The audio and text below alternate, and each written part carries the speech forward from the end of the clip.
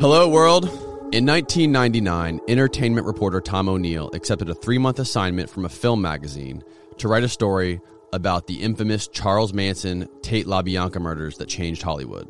Tom missed his deadline, but continued to investigate the murders, falling down a 20-year investigative rabbit hole that birthed his new book, Chaos, which is the product of those 2 decades of meticulous research, hundreds of interviews, and falling outs with publishers that led to financial and legal repercussions for Tom.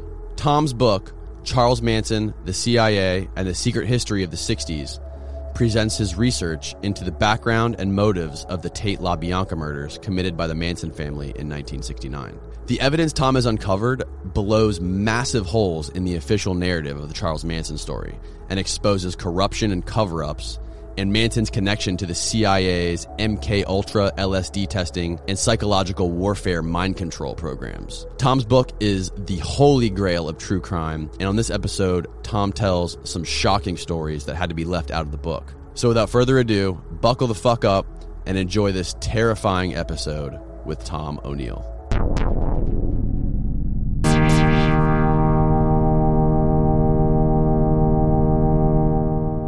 Mr. Tom O'Neill, thank you. Thank you so much for coming out here, man. I really appreciate you being here.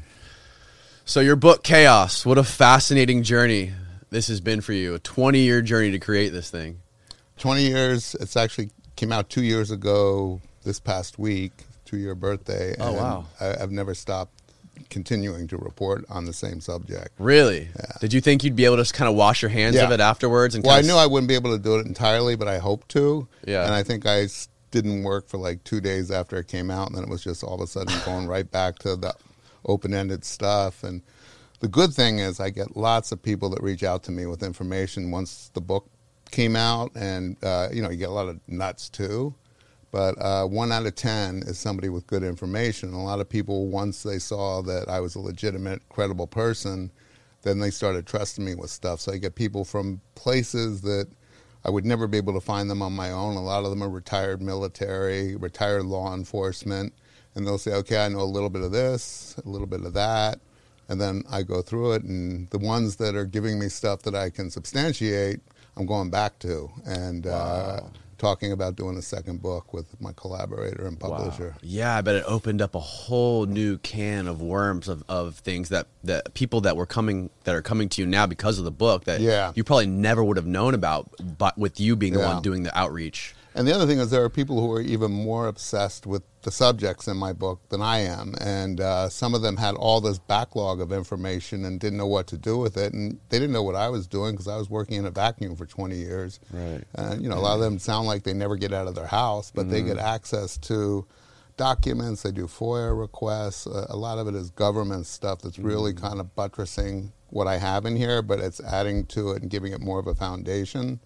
And I told my agent, or excuse me, I told my collaborator all along that I didn't want to do a second book unless I had something really explosive to add, to anything that we began in the first that couldn't finish. And he said, we have so much stuff we didn't put in the first book. It's the second book, and it'd be pretty quick to turn around because a lot of it was already written, and we just set it aside because it was already too long. Mm-hmm. But we're probably going to decide in the next couple of months, how to go about it, it's going to happen. I just know it is. I'm not going to do it alone because I can't take another 20 years. No. And with this guy, he and I became such a good team. In 2 years, we turned around a book that I'd already been working 18 years on. Wow. So you like my shirt? Marilyn Manson? Yeah, you got to be careful if you're where you wear a shirt like that right now because he's been canceled, I believe. Yeah, he's been canceled, officially canceled. Yeah. And you're a big fan? I've always been a big fan of Marilyn Manson. Yeah, since I was a little kid. The first thing I ever saw was when he did like the MTV Music Awards or whatever. Mm-hmm. I think I was maybe 10 years old, something like that, really young. And I was super intrigued and followed his music ever since. Yeah, well, I mentioned he may have been a piece of shit person behind doors, but my opinion on it, my far away 20,000-foot opinion on it is that if you're getting into a relationship, a romantic relationship with that guy, you kind of have to have an idea what to expect. It's not going to be normal. Yeah. Well, unfortunately, I think the visit was kind of. I mentioned earlier that he invited me up to his house in think it was last February. Did he really? I can't even remember now. It was well before the scandal. You know? After your book came out. He had the book, and he started reaching out to my agent to see if I would meet with him. And he was so cryptic in emails that my agent didn't think it was really him. And he told his secretary to get rid of him, and she was a fan. So she said, if I get on the phone with him, I'll know whether it's him or not. Yeah. And she got on the phone with him, and she said, it's him. And he just said, I would love to have him come to my house. I have something to show him that I don't think he knows about or that he's ever seen before, and it terrifies me to even possess it. So he said you could call him. So he and I got on the phone. He didn't think it was safe to tell me what he had on the phone. He wanted me to come see or hear it. He was being very vague. And the fact is, he didn't need anything. I mean, I love going into unusual situations. And I thought, I wasn't a huge fan. You know, I actually became a little bit of one when I did some homework. But my collaborator is a musician. He's an ex-drummer, and he loved him. And he had just finished and published a book on Prince where he was working with Prince on his memoir, and then Prince died. It's actually how I got him as my collaborator, because when Prince died, their project came to a screeching halt, and then he had to wait a year or two to figure out whether or not he had enough material to finish the book without Prince.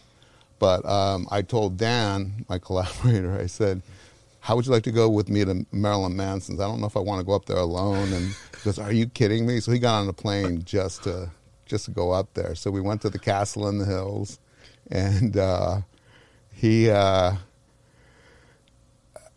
don't know if he's ever going to listen to this. No, he won't. I've been trying to get him on this for years. Yeah. He'll never do it. Number one, I did love the guy, but he didn't have anything. What he had was an audio tape that he thought he had found in the house. He lived at the Tate House where the murders happened. He and Trent Reznor moved into they recorded an album there, right? Yeah, well, they were living there and recording an album. Right. And while they were there, he found stuff that had been like left behind by the previous owner and tenants. And one of them was an audio tape of Roman Polanski's police interrogation. And I had it already, you know, and and you can get it. I had it actually 20 years before when nobody had it. But in the last 5 or 6 years, it somehow got out, and there are bootlegs, and you can buy it online. Right. So it was difficult because Marilyn was, you know, already partying. We didn't even, he said, don't come before 11 o'clock at night. So we got up there at 11. And it was actually a historic night if you're a fan, because it was the first time he and his guitarist, who he threw out of the band a number of years before. Twiggy were together, and they had reconciled recently, but they hadn't met yet. So he invited Twiggy over to hang out with me and Dan and him and talk about Manson. And Twiggy, I guess, had been through rehab and everything. Yeah. They were both really sweet guys, but Twiggy was sober. And Marilyn has this amazing screening room that feels more like a harem, unsurprisingly. There's no furniture. You just sit on pillows, and it's pitch black. And there's this huge, what would have been a huge, beautiful window with a view of the valley, because he's high up in the hills, but it's all blacked up with bricks. Because I think all the windows in his house were like that. I'm not 100% sure. So we just spent like 3 hours talking about the book, and he was trying to find the point in the tapes, and he said, well, even if I had them, you probably don't have this. And I'm pretty sure I do, Marilyn. And then I thought, well, I'm just going to humor him. I didn't mind. We were still having fun. Right. And, but thank God for Twiggy, because Marilyn didn't know how to operate any of the technical stuff. So Twiggy was going through everything. And were they just little like cassette tapes, or? Yeah, they were cassette tapes. And we finally, when we were done listening to them at about 3 or 4 in the morning, let's just say there was a lot of substances offered to us, and Dan and I were on an adventure, so we accepted them. Twiggy stayed away from everything. Right. And I think he left at about 3 in the morning, and then the even better stuff came out, because he didn't want to have to tempt Twiggy. Yeah. And then at about 7 in the morning, I said to Dan, I go, because Dan's 20 years younger than me, I said, Dan, if I do any more of this stuff, I'm going to have a massive heart attack or a stroke. I go, I can't die at Marilyn Manson's house. He's got enough problems, without that happening. Oh, my God. So we literally left, I think, at 7 or 7:30 in the morning. And it was fun. I mean, the one thing I can tell you about him, since you are a fan, is he's one of the smartest guys and funniest. I mean, he could be a stand-up comic. The problem was he was so kind of, let's say, feeling good that he slurs a lot, and he also talks under his breath, and he's not performative. He'll just say these off-the-wall remarks that almost make you piss in your pants, and I missed so much because he was slurring a lot, and I thought this guy could have a whole 10 other careers. I know he acts now, but he's a really intelligent guy. And, he was having problems with his fiancée then. It was the night before the Oscars. And they had a huge fight because they disagreed on what he was going to wear to the Oscar party. They weren't going to the Oscars, but they were going to the big Vanity Fair party. And he helped Dan and I help him decide what to wear. Oh, really? Yeah, and he had already, they had been supposed to get married 2 or 3 times already, and they kept fighting him and canceling it. She was somewhere in the house. We never met her. Who? Which one? Which woman was it? Which she's fiance? She's his latest. She's a filmmaker.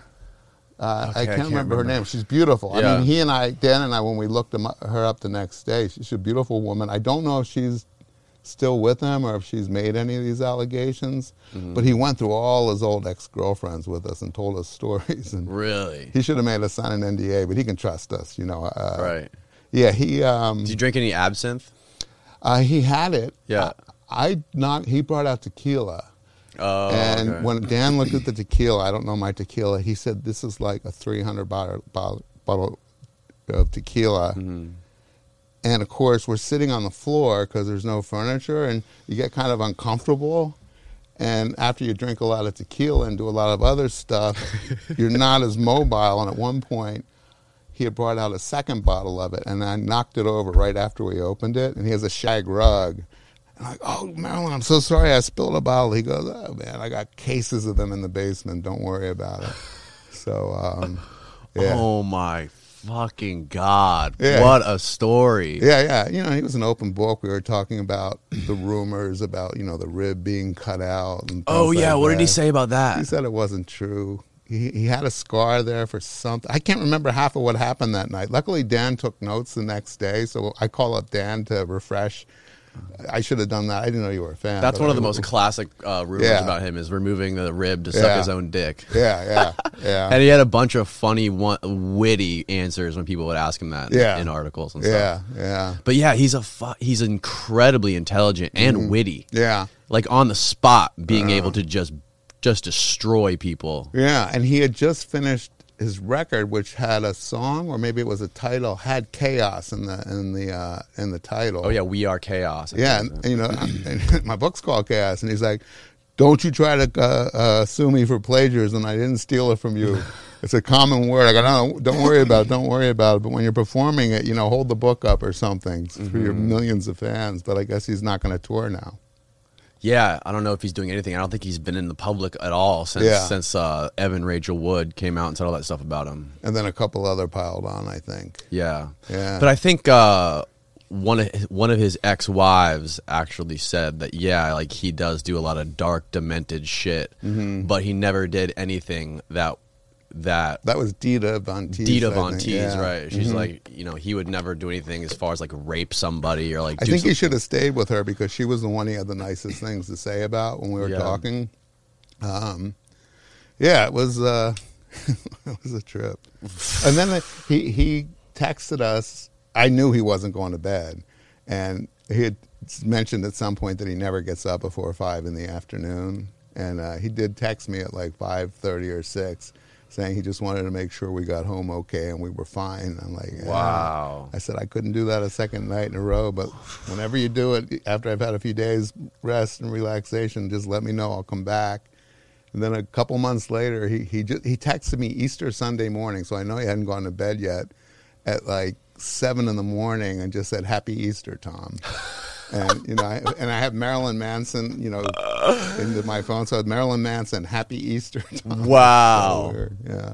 Oh man, it's kind of just so bittersweet. Just his story, his life. Like, you can't be that age and sustain that lifestyle. Yeah. I don't know how. So it was.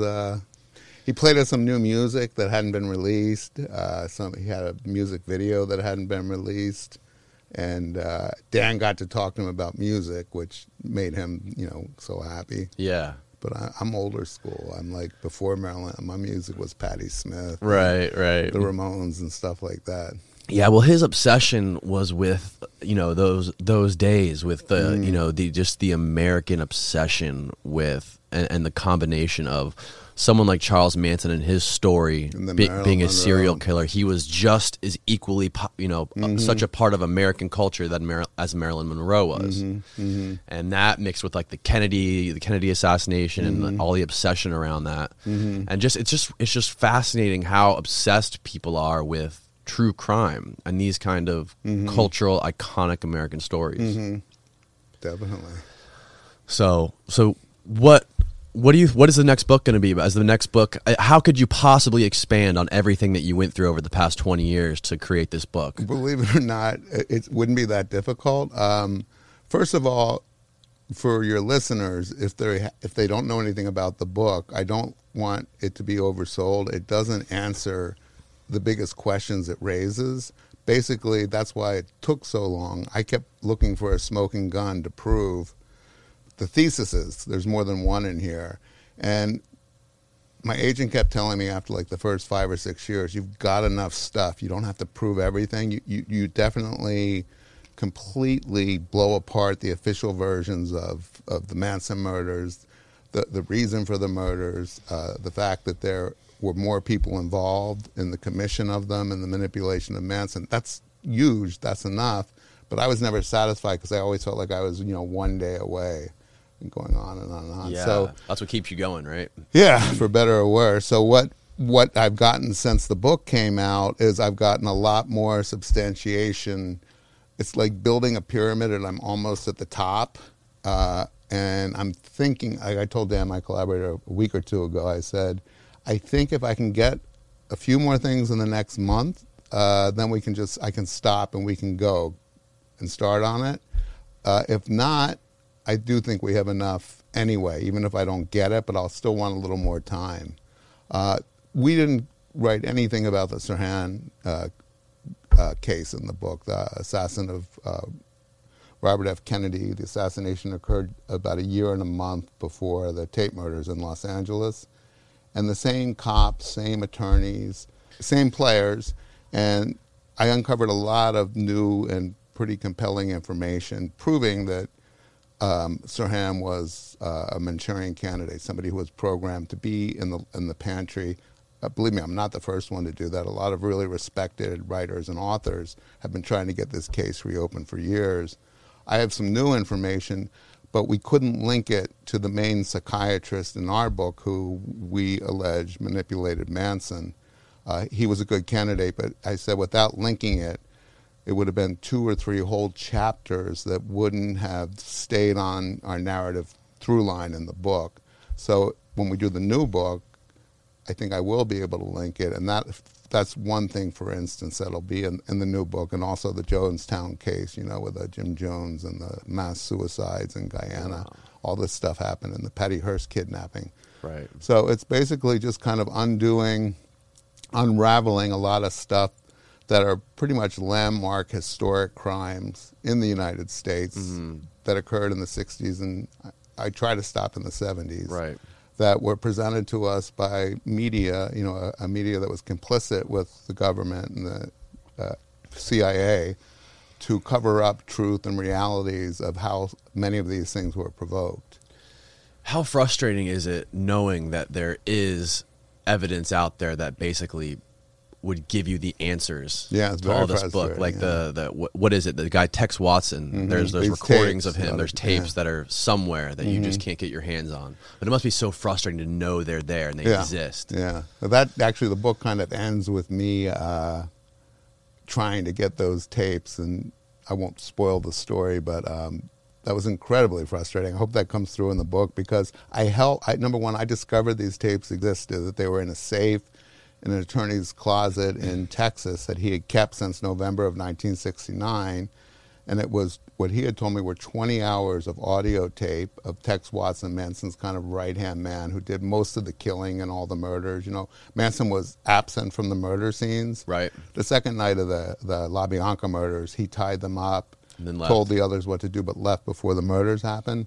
So Tex, before anyone knew who he was, who the Manson family was, they weren't in the papers yet. Only the police considered them suspects. Had been detained. He had fled home to his little town in Texas where he was from, and the LAPD wanted to interview him as a suspect. So they called up his cousin, who was a lawyer in the small town that he lived in, and he was the sheriff of that town, and the cousin agreed to take his nephew into custody while the two LAPD cops came down. And he called a lawyer, Bill Boyd, and Bill Boyd came over and said, I'll represent him. And he said, what are these guys coming down here to talk to you about? And he said, I have no idea. And he goes, well, something happened in Los Angeles. And he said, it beats me. So the two cops came down and sat down with the lawyer, Tex, his parents, and his uncle, the sheriff. And they said, where were you on the night of August 8th, 1969, August 9th, 1969? And the others put it together, and someone said, are you talking about the Sharon Tate murder? And he said, I never knew her, had nothing to do with that.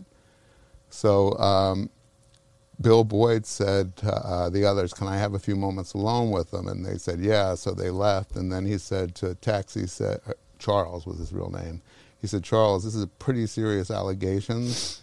I want you to think about it and then answer as honestly as you can these detectives' questions, and I'll represent you and make sure you don't go to the death penalty. Because he already knew, he could tell that he was getting caught up in some lies. So they left Tex alone for an hour or two, and then Bill went back to see Charles, and again alone, just one-on-one. He said, do you know what these men are here for? And he goes, you know that girl Sharon Tate, that actress that they mentioned? He goes, yeah. He goes, I killed her.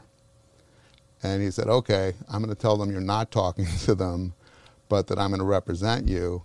So he said, you're done with my client. You can come back, with a subpoena or whatever, but right now he's my client. I don't want him answering any questions.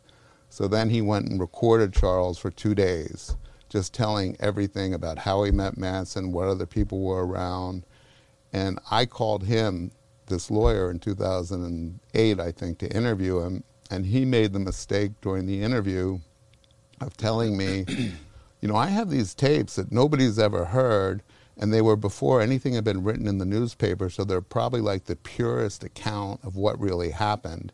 Charles was so honest, and he just talked for about 20 hours. And he said he even described other murders that the police had never learned about.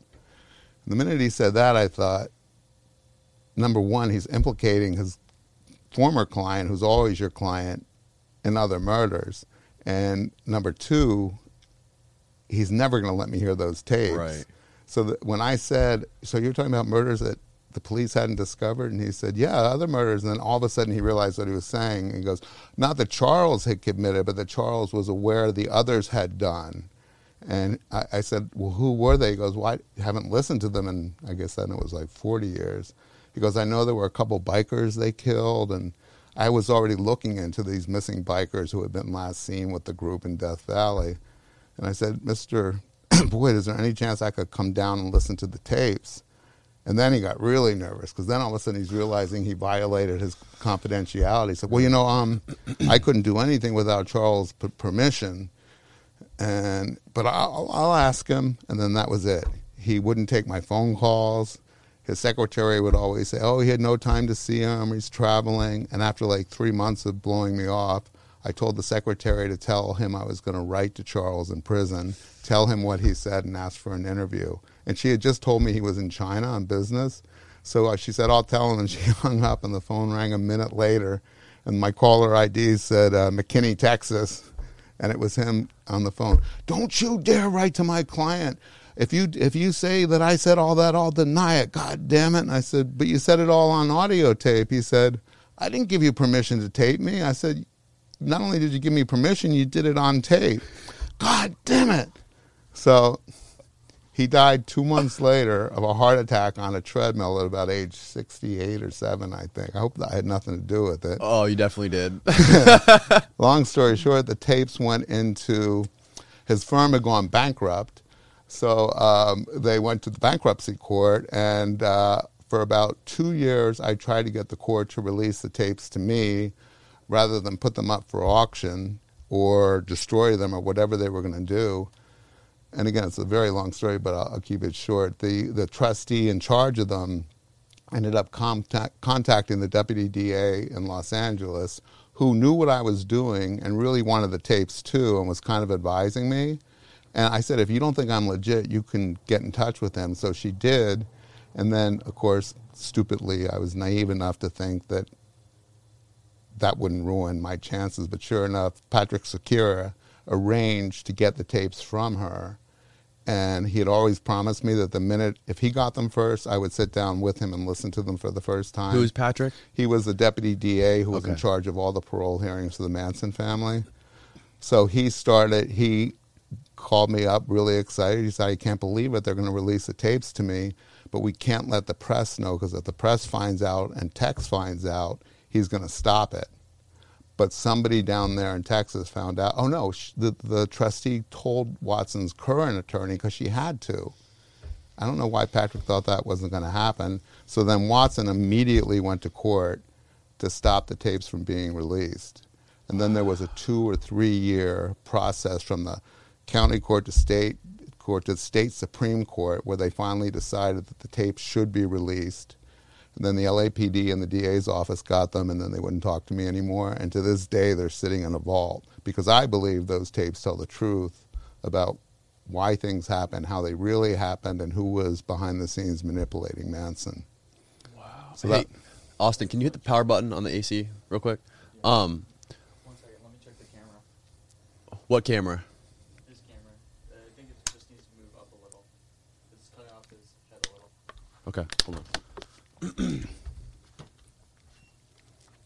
yeah, scoot to your right a little bit, Tom. Mm-hmm. There you go. It's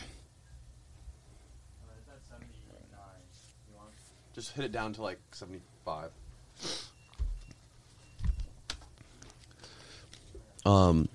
So this may be a stupid question, but Tex is in prison for life. So He does get parole hearings. okay. He has 4 children that he's had in prison. He got married, and until the late 70s, prisoners were allowed, even convicted murderers on death row, were allowed to have conjugal visits. Sharon Tate's mother, Doris Tate, when she found out that Watson had had his first child, she spent, I think, 10 years lobbying the legislature, the state legislature of California. She became a political activist, and she finally got them to write a bill saying no more conjugal visits for prisoners in California. So because of the late Doris Tate, prisoners can't get laid in prison anymore. Oh wow. Yeah, but he managed to have 4 kids before she prevailed, and they're now grown up. One of them is in the Marines. The wife he had them with divorced him, and I think he's remarried to a new woman. That's so weird how women love to marry people on death row. Yeah. Yeah, Bruce Davis, another convicted Manson family member, is married. You might recall the year or 2 before Charlie died, he was engaged to this young woman that really looked a lot like Susan Atkins, Star, who is interesting now. She is now the lover of, I forgot his name. He's an actor, and he was a Manson obsessive. There was a movie called Buffalo 66. Oh, Vincent. Can I look up? Yeah, for sure. Because this is fascinating, and it's never been reported before, really? To my knowledge. Yeah. She was engaged to Manson, living outside of the prison walls in Corcoran with a guy named Grey Wolf, who was Manson's communication man on the outside. Like when I interviewed Manson, I had to go through Grey Wolf. To get to Manson, everything had to come through him. So Grey Wolf was an old hippie in like his 70s. Starr was living with him and visiting Manson every weekend that she could. Wow. And they were this close to getting married, and then Manson found out that she was fucking Grey Wolf. Oh. So he ended his relationship with her and his relationship with Grey Wolf, who had literally devoted his life to making sure Manson had money, got his mail. Any interview that Manson did had to be approved by Grey Wolf. Right. And a friend of Manson's who I kept in touch with said that Charlie cried himself to sleep every night after found out he had been betrayed by both Starr and Grey Wolf.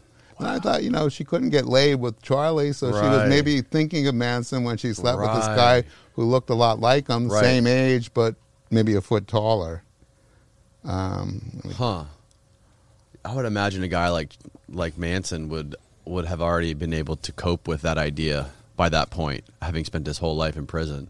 Of course. Like, haven't you not thought of that scenario already? When he was Manson, he was sleeping with 5 women a day. Right. There was nothing about monogamy in their lifestyle. But, I guess when you're an older guy and it's done to you, maybe... Right.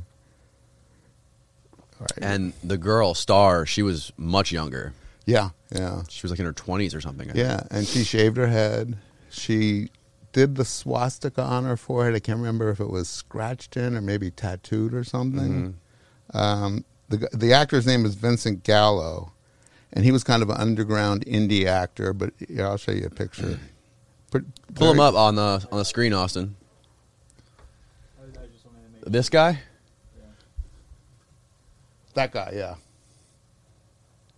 No, yeah. Huh. He looks like a freak. Yeah, he was a Calvin Klein model. He used to live around the corner from me in Little Italy in Manhattan in the 70s and 80s. Oh, really? Yeah, and he did a lot of really good movies. He directed a couple. He moved out here. He does character parts in some films. And he's obsessed with Manson. Yeah, so I think he got to know Grey Wolf.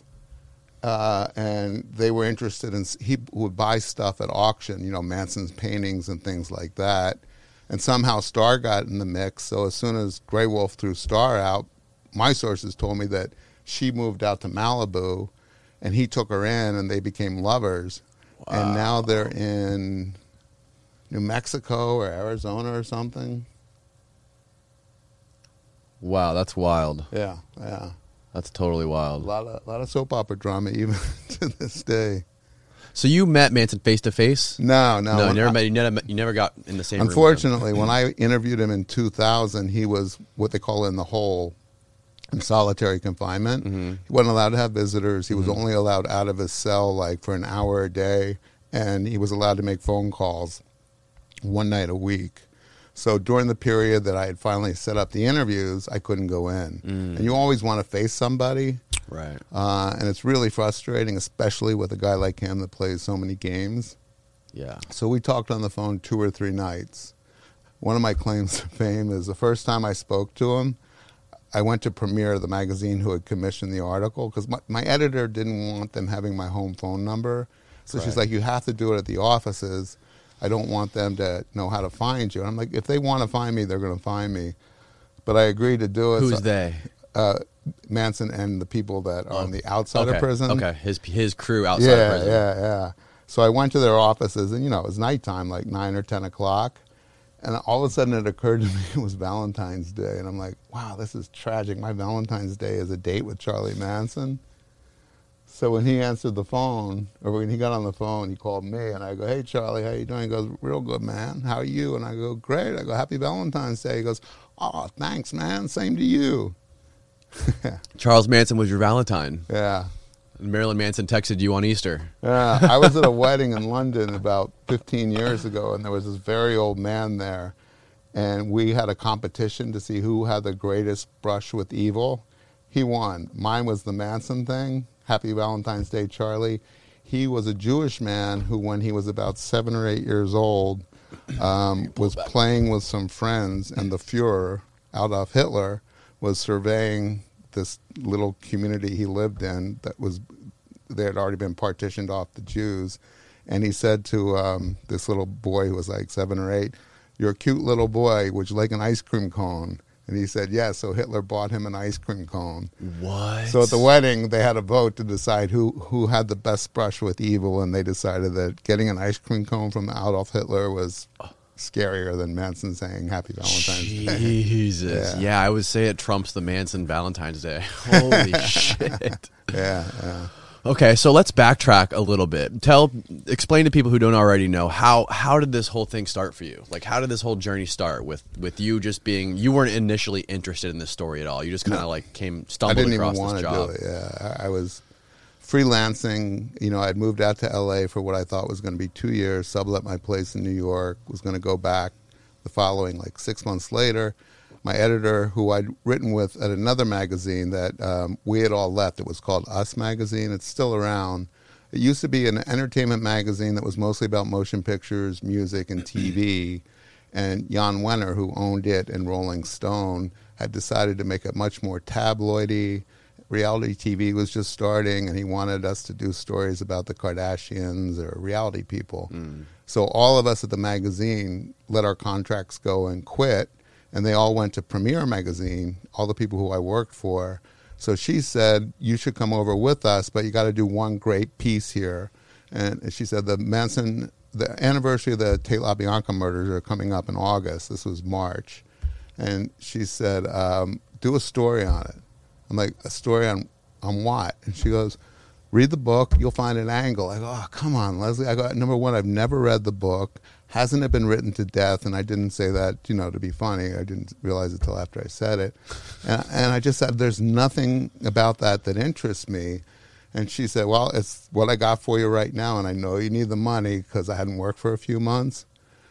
And she said, here's something I'll tell you. Now that I put his name into your head, you're going to realize that you hear him reference sometimes every day. She said, I hear he's always, compared to the most evil person in the world, described as a metaphor for evil, popular culture, news. And sure enough, all of a sudden I'm seeing his name in newspapers just as a descriptive, like an adjective or something. So I agreed to do it, and it was supposed to be a 3-month job. And I read Helter Skelter, and I circled stuff or noted stuff that seemed a little bit, something that I thought could be explored a little more. And there were lots of stuff that Bugliosi, who was the author, Vince Bugliosi, and also the prosecutor who convicted the Manson family group in the trial in 70 and 71. There was a lot of stuff I could kind of go along with, but I'm like, Leslie, this is so amorphous. I don't know how. And she said, once you start, you'll find an angle. You always do. I've been working with her for like 15 years in the magazine business, and she was always my editor, and we thought alike, and she was great. So she said, if you can't find anything else, just find out how it changed kind of the culture of Hollywood, because, that's when everybody started retreating from public places, stars, putting walls up, buying guard dogs. They didn't feel safe in their homes anymore. That didn't interest me either, but I thought, all right, I need the money.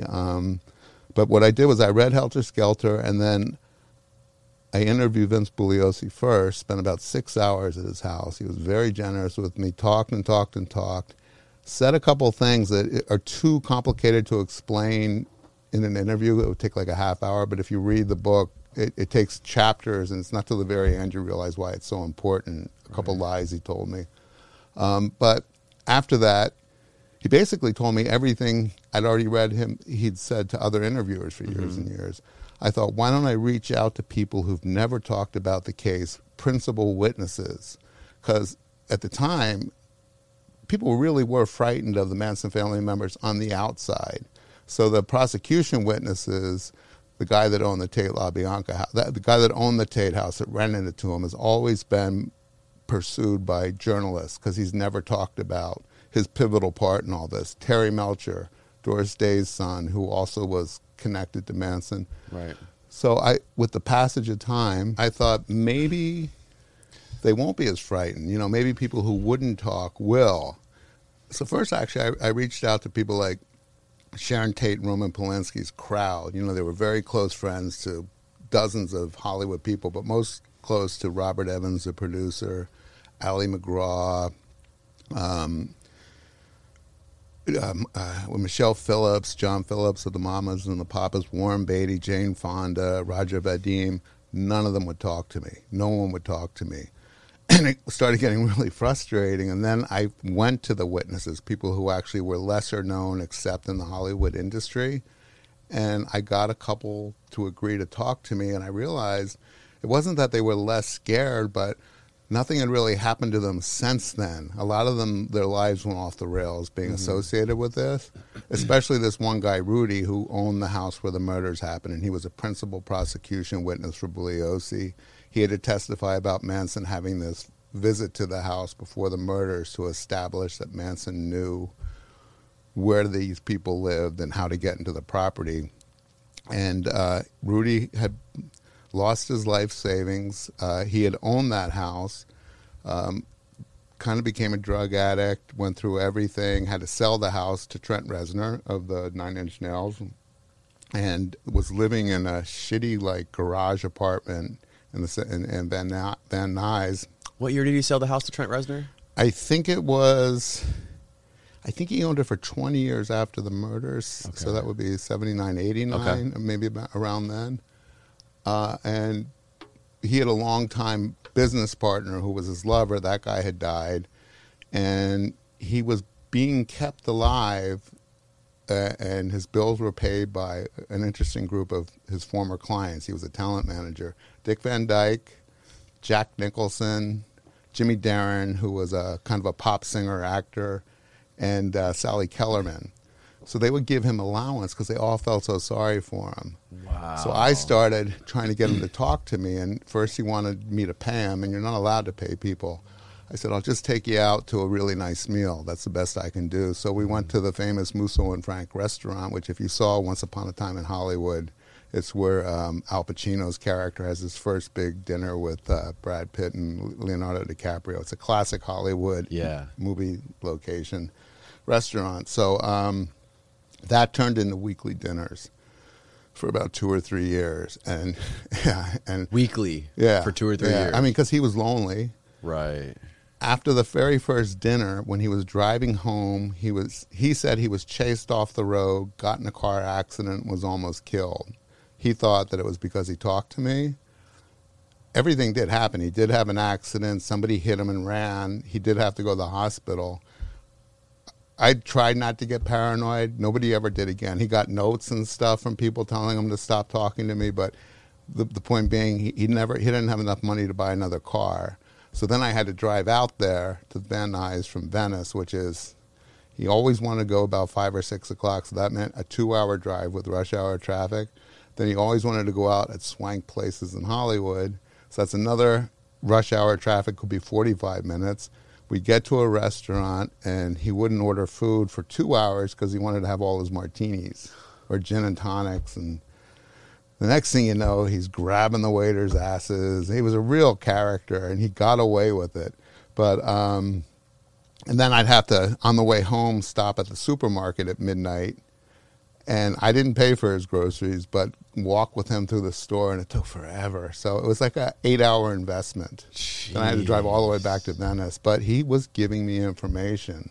And that's how you get it, you know. You have to really kind of embed yourself into people's confidence and lives. Right. And he was the first, and then there was like dominoes. Because people knew he was talking to me, more people talked to me. And then, but it doesn't happen overnight. So that's when the story changed and evolved into something that wasn't going to be a magazine story anymore. My editor-in-chief of Premiere became obsessed with what I was finding, so he kept extending my deadline. He said, we don't need to do it for the anniversary. This is too important. So I think they paid me for a year and a half, a monthly salary, just to report the story. Then that editor-in-chief got fired, and I went to my editor who worked under him, and I said, please tell me Jim didn't get fired because of all the money that he had spent, like I think $150,000, not just on my salary, but on my expenses for dinners and stuff. And I would flown to London to interview people. She said it didn't help. So a new editor was hired, and I got a call the next day from him. And he said, sounds like you got a really exciting story there. I go, I hope so. He goes, well, I'm really going to be proud to publish it, and I'm slating it for the issue after the next. I go, I can't finish it. Jim would have told you. He goes, no, Jim's not here anymore. He goes, you got to have it in. So at that point, I got a book agent. And I didn't want to put out what I had because there were so many loose ends. And I thought once I put out the most important stuff, you know, the LA Times, maybe I was grandiose, the New York Times, they're going to put their teams on this and they're going to get They're the going to goods. finish it, right? Yeah. So my agent got me out of my contract with a caveat that I had to reimburse, blah, blah, blah. So Definitely the right thing to do. yeah. So at that point, well, sometimes I wonder because the next thing I knew, you know, I didn't sell the book for another 5 years. In 2005, I sold the proposal, but I got an enormous. It was going to go to auction, so they publisher Penguin Press gave me what's called a preemptive bid, which is higher than they'd normally pay, but for I think it was 48 hours, nobody else could try to sell, make a deal with me. And if I didn't take their offer in 48 hours, then they would withdraw. Then it would go to auction. Okay. So I said yes. My agent said they're really the best publisher in the business. You know, they do like presidential memoirs, and they're boutique and powerful, and just publishing with them is going to give your crazy conspiracy book complete legitimacy. So I did, and they gave an advance that was like record-breaking for somebody who had never written a book before. I'd just been a magazine journalist. And that looked like it was going to be a real happy ending. But then they got impatient in 2011, and long story short, they canceled the deal. And worse, they then sued me for a return of the advance, which had been spent by me on all my reporting.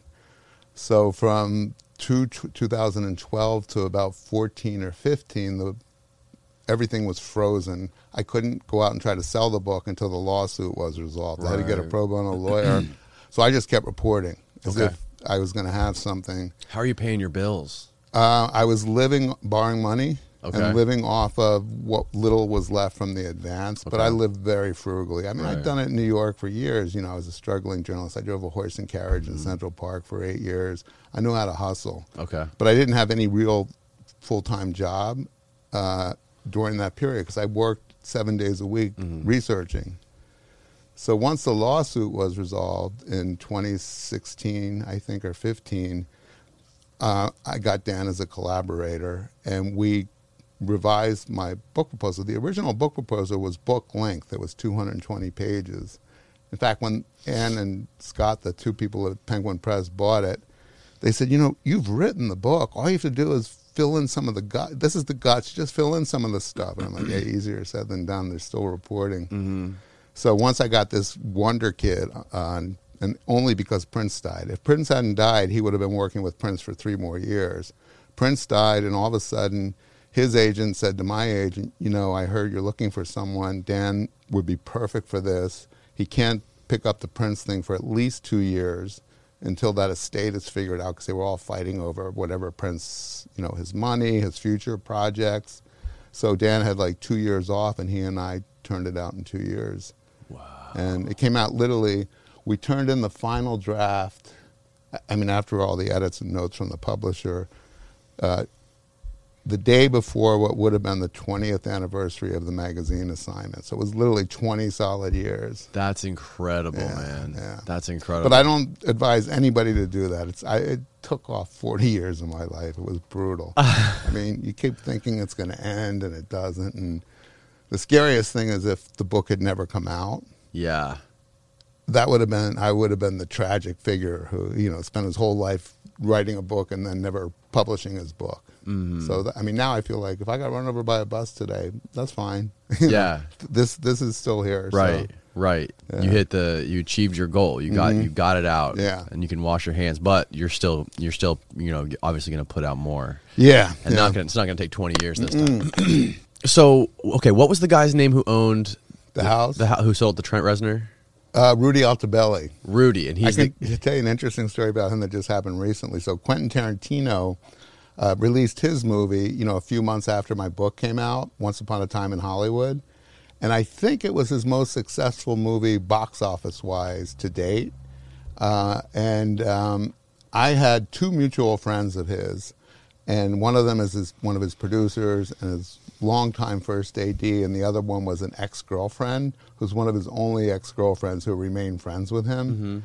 Mm-hmm. So both of them gave him a copy of my book, an advance copy that I had signed, months before my book came out and months before his movie came out. And they said, we're not going to give it to him unless we read it first. We know you, we love you, but we want to make sure it's something that he'd like, because everybody wants you to give something to Quentin. Right. So they did, and he never read it, and I wasn't surprised because he's about to release one of the biggest movies of his career. Right. A lot of publicity. So about a year after, like last fall, I think it was, I got a call from one of our mutual friends, and he said, "Can Quentin call you now?"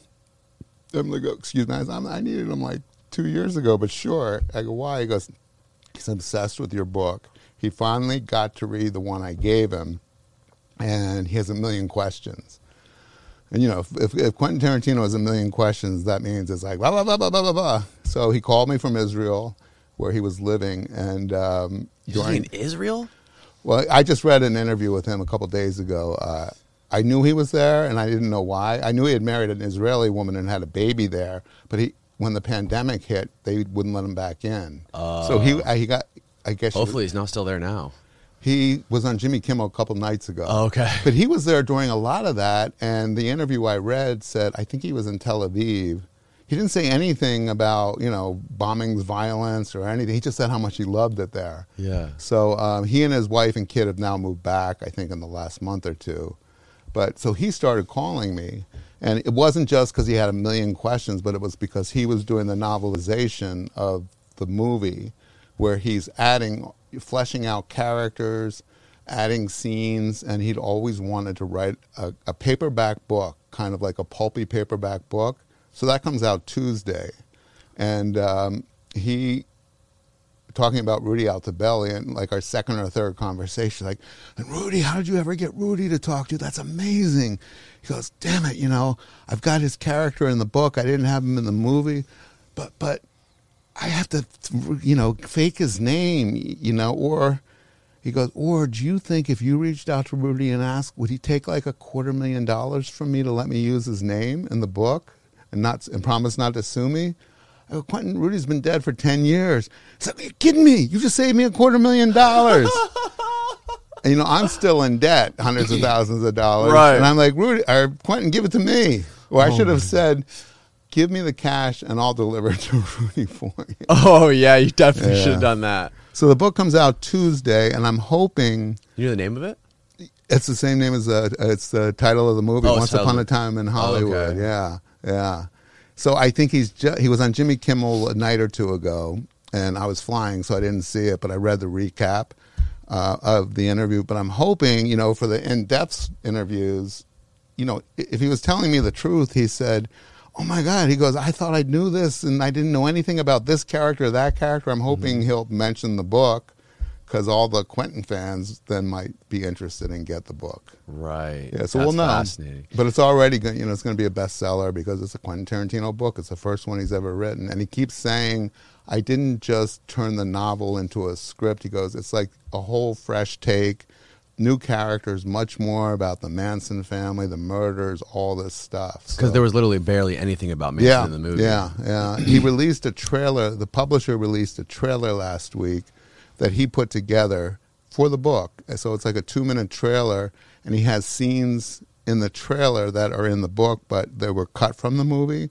So there is a scene between the Manson character at the house looking for Terry Melcher, and they don't show who he's talking to, but in real life, it would have been Rudy Altobelli.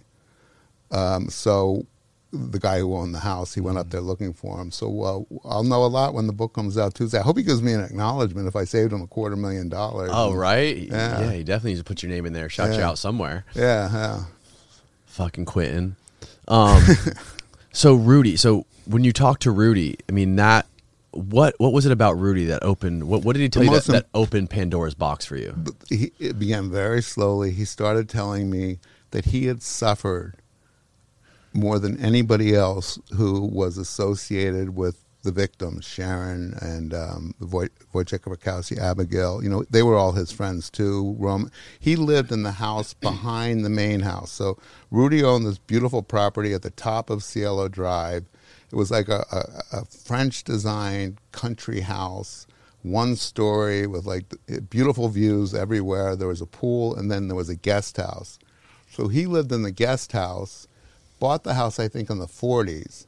And among the tenants who stayed there were Katharine Hepburn, Clark Gable, Cary Grant, and then Terry Melcher, who's the son of Doris Day. He was a music producer. He moved in there in 65. Moved out in January of 69, and they all rented from Rudy, and Rudy always stayed in the back house because that's all he needed, but he only rented to people he thought he'd party with. He was a huge partier. Yeah. He was one of the first out gay guys in Hollywood who flamboyant, didn't care what people thought, real character. And when Roman and Sharon moved in, he and Sharon became very, very close, Sharon Tate. So they moved in February of 69. And then in March, the two of them went to Europe, him to do script notes and fixing on The Day of the Dolphin, which he was going to direct in London. And Sharon went to make a devil movie called The 13 Chairs in Italy.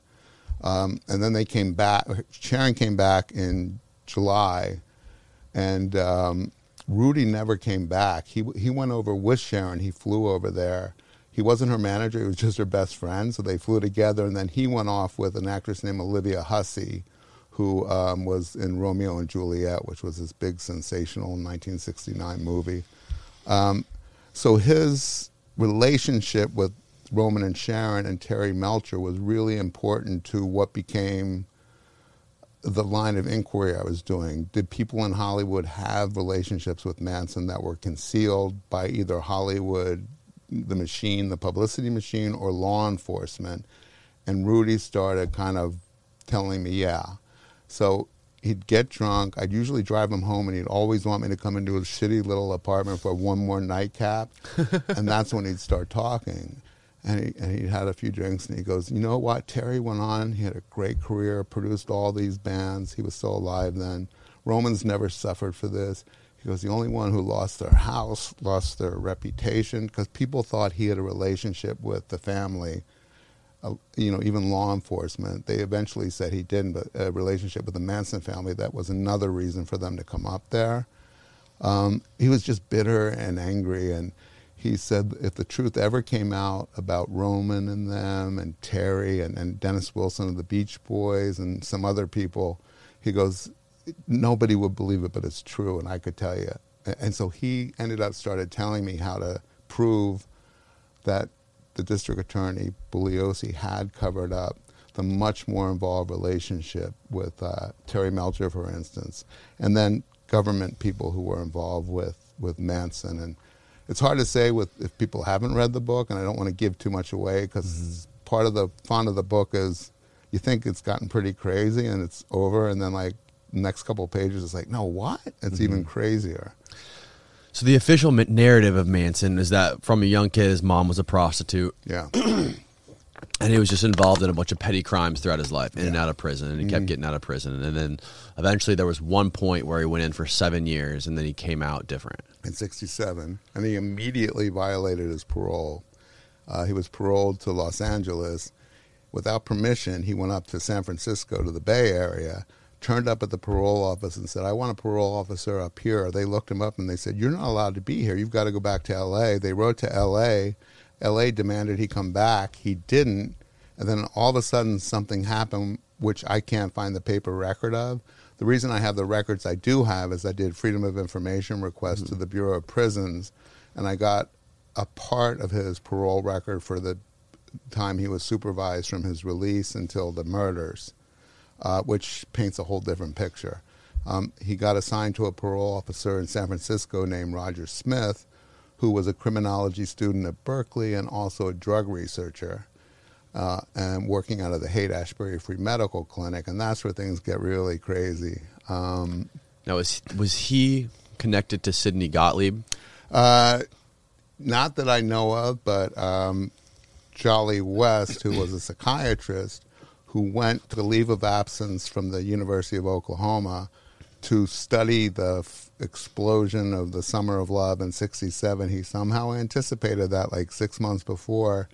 He went to the Haight. He opened what he called a hippie pad, a laboratory described as disguised as a hippie pad, where they put up, posters, and he had grad students. He told them in January, grow your hair long. I want you to staff this hippie pad, and we're going to study the young kids that are going to invade the Haight in the summer.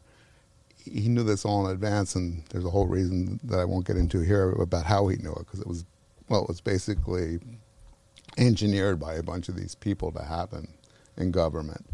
And Jolly West had been working in the CIA's MKUltra program since 1953, which was a program that their ultimate goal was to learn how to create programmed assassins, people who would kill without recollection or of not only the killing, also their programming. And that was what this guy's specialty was. He was a very well-known psychiatrist. And in the 70s, 75, this information about this secret program, MKUltra, came out because a State Department person who found the records, what was left of the records, blew the whistle. There were congressional hearings. He was identified as one of the CIA researchers who gave drugs to prisoners, to people in fake apartments to study them in the Haight and in New York and a couple other cities. And he was fingered, but he denied it, and he was never investigated. At that point, by 69, after 69, he went to Los Angeles to UCLA and became the head of the psychiatry department there until he retired and then died. The year I started this book, it was the year he died. Oh, wow. And he was actually murdered by his son. What? Well, he was dying of cancer, as was his wife, and the son had... his wife was a doctor too. They had a family plan that if they ever became terminally ill, that the son would give them administered lethal drugs to them. So nobody knew it at the time, but after both of them were dead, and I think the son waited a number of years. There's no statute of limitation on murder, but for this kind of thing, I'm not sure why, but he did publish a book in the early 2000s. So they died like 6 months apart. His parents were killed by the son, and that was 1999. And the son published a book in about 2011 called The Last Good Night, where he describes the planning and the killing of Jolly West and his wife, Catherine, by lethal drug administration. Where is he now? You want to know? That's weird. So the son wouldn't talk to me before he wrote the book. He said, I will never talk about my father. It's too dangerous. He had too many secrets. I couldn't get him to talk to me. Then the book comes out in 2012 or 13, where he talks about the rumors of his father being CIA, but he doesn't say anything more. It's mostly about just the human family drama of what it's like to have to be talked into it by both your parents and then to actually carry it out for them. He got a lot of press. He was on Good Morning America, all the talk shows.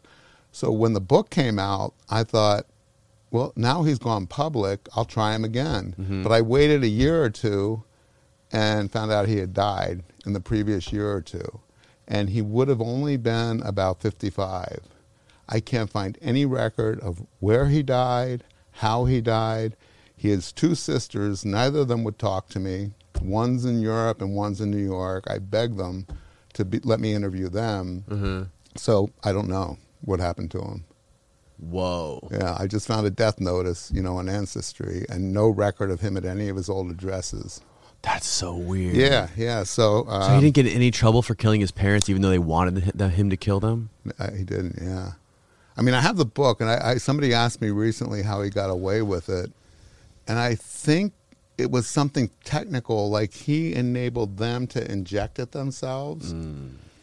He gave them everything. He did all the concoction, but he didn't do the injection, something like that, or so he said, who knows.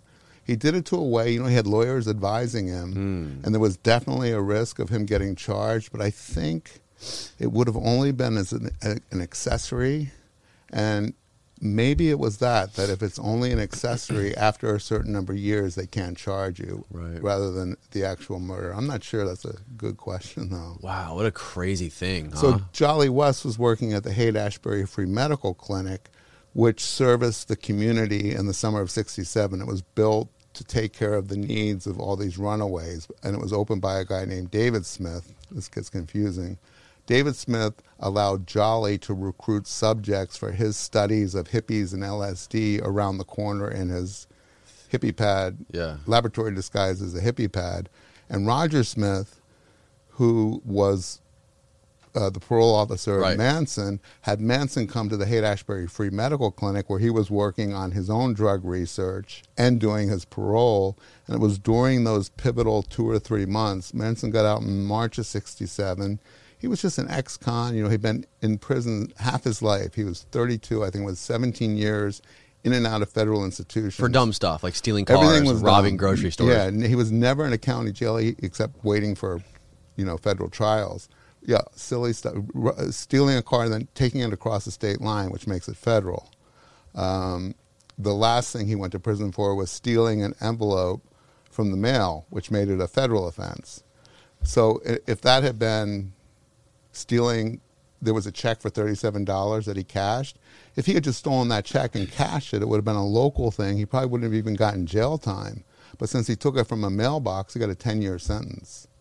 And we're going to go into that more in the second book about, it looks like they wanted him in these federal places for all those years. And even Bugliosi admits in the book why every single time he committed a petty crime, stealing a car is not that serious. It happens all the time, but he always happened to go across the state line, maybe just for a few hours, and then come right back. He said it was weird. Bugliosi admitted it. Well, I found evidence that he didn't go of his own volition. He had no reason to go to the next state. Because they were doing this research in prisons. Wow. So I think, I don't want to say it now because I haven't proven any of this part yet, but I'm building a case now that this all began when he was still in prison. They're experimenting with him. Have you ever met a guy have you ever heard of Stephen Kinzer? Yeah, he wrote the Sidney Gottlieb book. Right, right. Yeah, I talked to him about that, and the way he explains MK Ultra is just fascinating. How it's basically, he had to go to different countries, went to Germany just because he was violating the human right, like the stuff he was doing. He had a license to kill from the government. Oh yeah, he was destroying people. So you had him on the podcast? Yeah. How'd it go? It was great. Maybe it was you guys. Somebody asked me if I would go on a podcast with him. And I said... Yes, it was. Yeah, I wanted to have you guys both on together. And I said, I don't think he'd do it. His book is very straightforward. He's a New York Times best-selling author. Yeah. It's not academic, but it's very sober, And I don't think he'd want to be in my category. He kind of shut down a little bit when I started to ask him about Charles Manson. Yeah, of course, yeah. I'd love to sit down and ask him why Jolly West isn't even in his index in his book. And this guy, my book was already out before his book, and nobody wants to take somebody else's findings. Even you would obviously acknowledge them, but I have the documents. I show that he was Gottlieb's first psychiatric partner when he was at the Lackland Air Force Base in Texas. I have all the letters that I found that West accidentally left in his archive at UCLA, where they're page after page after page describing what kind of experiments they're going to do. They're all illegal on patients. And West says we can hide it from the other doctors on these wards because the patients are already suffering from mental illness. So what I do to them, it's just going to look like another one of but it's going to be with my drugs and hypnosis. And Gottlieb's like, well, you have to double, all the ways they're going to hide their correspondence. Gottlieb had an alias. He wanted West to have an alias, but West didn't want one because he thought that would draw attention if anybody caught that. So he did that from 53 to at least 67, 68. I've got a paper record of him corresponding with Gottlieb, and nobody has the unredacted record like I do. Like everything Kinzer saw, here's a little bit of my sour grapes, was stuff he got through other people's Freedom of Information Act requests, and it's all redacted. because I read his book, he doesn't have new information in there from documents. He's got a lot of great stuff in there that fills in gaps. But for him to completely ignore the scientists that John Marks is the whistleblower who was a State Department official who found these financial records for MK Ultra, went to Congress, told them about it, caused a congressional investigation. Seymour Hersh, the famous investigative journalist, worked with Marks, and he wrote the first big stories in 1974 or 5 on this horrifying program that our government did since the early 50s, where they were testing drugs on people without their awareness, making them human guinea pigs, and some of these people died, committed suicide or had massive nervous breakdowns. Right. So I didn't think Kinzer was. If he hadn't even mentioned my findings, I knew that he didn't want to have anything to do with my book. Why would he? What would be his reasoning of ignoring the stuff about West? Do you want to know what other people tell me? Yeah, I do. Yeah, I'm fascinated by it. Do you know what a limited hangout is? What's a limited hangout? A limited hangout is when an agency uses a media person to release more information than they've released before because it's coming out anyway or is about to come out, to try to keep people from suspecting even worse. So people accuse him of being. Actually, I would love to have him see this podcast and reach out to me and tell me he's going to sue me or something. So people I know who are serious researchers think he's paid by the CIA as a. Really? It's called a limited hangout guy. Wow. So because people would question it if it came directly from a government agency. There's not a lot of new information in this book. So there's only been a couple really good books about MK Ultra. They were all written in the 70s. John Marks, who was a whistleblower, wrote the very first book. It's called The Search for the Manchurian Candidate. Seymour Hersh wrote about it in a couple books. A guy named Opton and Lifton, I think their names are. They wrote a book called The Mind Manipulators in the late 70s. And nobody really wrote a book just about MK Ultra until Kinzer did, and I think his book came out like 6 months after mine or something. I think that, there's a lot of stuff that's not substantiated in this. Unless you read it cover to cover, it sounds crazy, Right. And that's why, I don't want to, I know that I was on Rogan, and Rogan's audience is an audible, they listen to books. And I'm so glad that people are buying the book much more since I've been on his show, but almost all of them buy the audiobooks. And I listen to audiobooks now, but if you do the audio, you're not seeing all the sourcing. Hold it up a little higher so we can see it on the... I think it's 60, 70 pages of endnotes. And I don't know if you're an author, but what authors do in the endnotes is we cheat by adding more information than you really should, because it doesn't fit in here. You don't want to stop the reader with where this came from. Right, it disrupts the flow. Yeah, it disrupts the flow. So you put it in the endnotes, but then what you do is you give a little more that you had to cut out of the main narrative because it gets too detailed. So some of my endnotes are like a half a page long, and there's just so much information in the endnotes. I'm more proud of the endnotes half the time. Really? Yeah. Wow. Yeah. So, so people that get you don't get the pictures, right, in the audiobook? No, you don't get the pictures either. Yeah, we got all these. It's just people. Nobody has with all the, media on your phone and everything these days. People don't have time to do anything. I can't blame them. I'm the same way. Okay, who has time to sit down in front of a book for hours on end? So this is Rudy in the guest house having a party, and that's Candice Bergen, and this is like 1966. Rudy Altobelli, and then this is him when I would go see him in his apartment. I took that picture of him, and he had like 20 cats. Wow. Yeah. That's incredible. Yeah. So, Can you show it to the camera? What? Can you show it to the camera? Sure. Yeah. You hold it up by your face. There you go. And you can just point to it that way. The camera can see it right This there. is Rudy with his kitten. Yep. He took care of like 20 stray cats and had 3 crippled dogs and got mugged in his neighborhood like once a month. And then when Rudy lived in the guest house in the 60s, whoever was in the main house became, especially the women, would be like his pet. So Candice Bergen and he were very close. She was Terry Melcher's girlfriend. So that's a party he's having with Terrence or Candace in the guest house. That's Candace and Terry Melcher. But yeah, if you guys didn't get if you only get the audiobook, Yeah, we don't look get what this. you're missing. No, I'm gonna order the hardcover. That's a picture of me when I was young, when I started the damn thing and didn't go white until my threats. Wow, man, look at your computer. Oh yeah, that's 19. The computer really tells it all. I know. And the one at the bottom is me more recently in my office with. Okay. Oh my God, what a bookshelf that is. Yeah. That's incredible. Yeah, another thing about MK Ultra is they like all the studies they did on the prisoners, like Whitey Bulger. Yeah. Apparently, like what's the story with him and MK Ultra? Well, the government admitted after he died. That's when it came out. I can't remember who. I think it was a journalist or something, or maybe it was during his trial. I thought he was like openly talking about it. Yeah, he was talking about it, but nobody would believe it. But during his trial, I think it was his lawyers were able to get his prison records.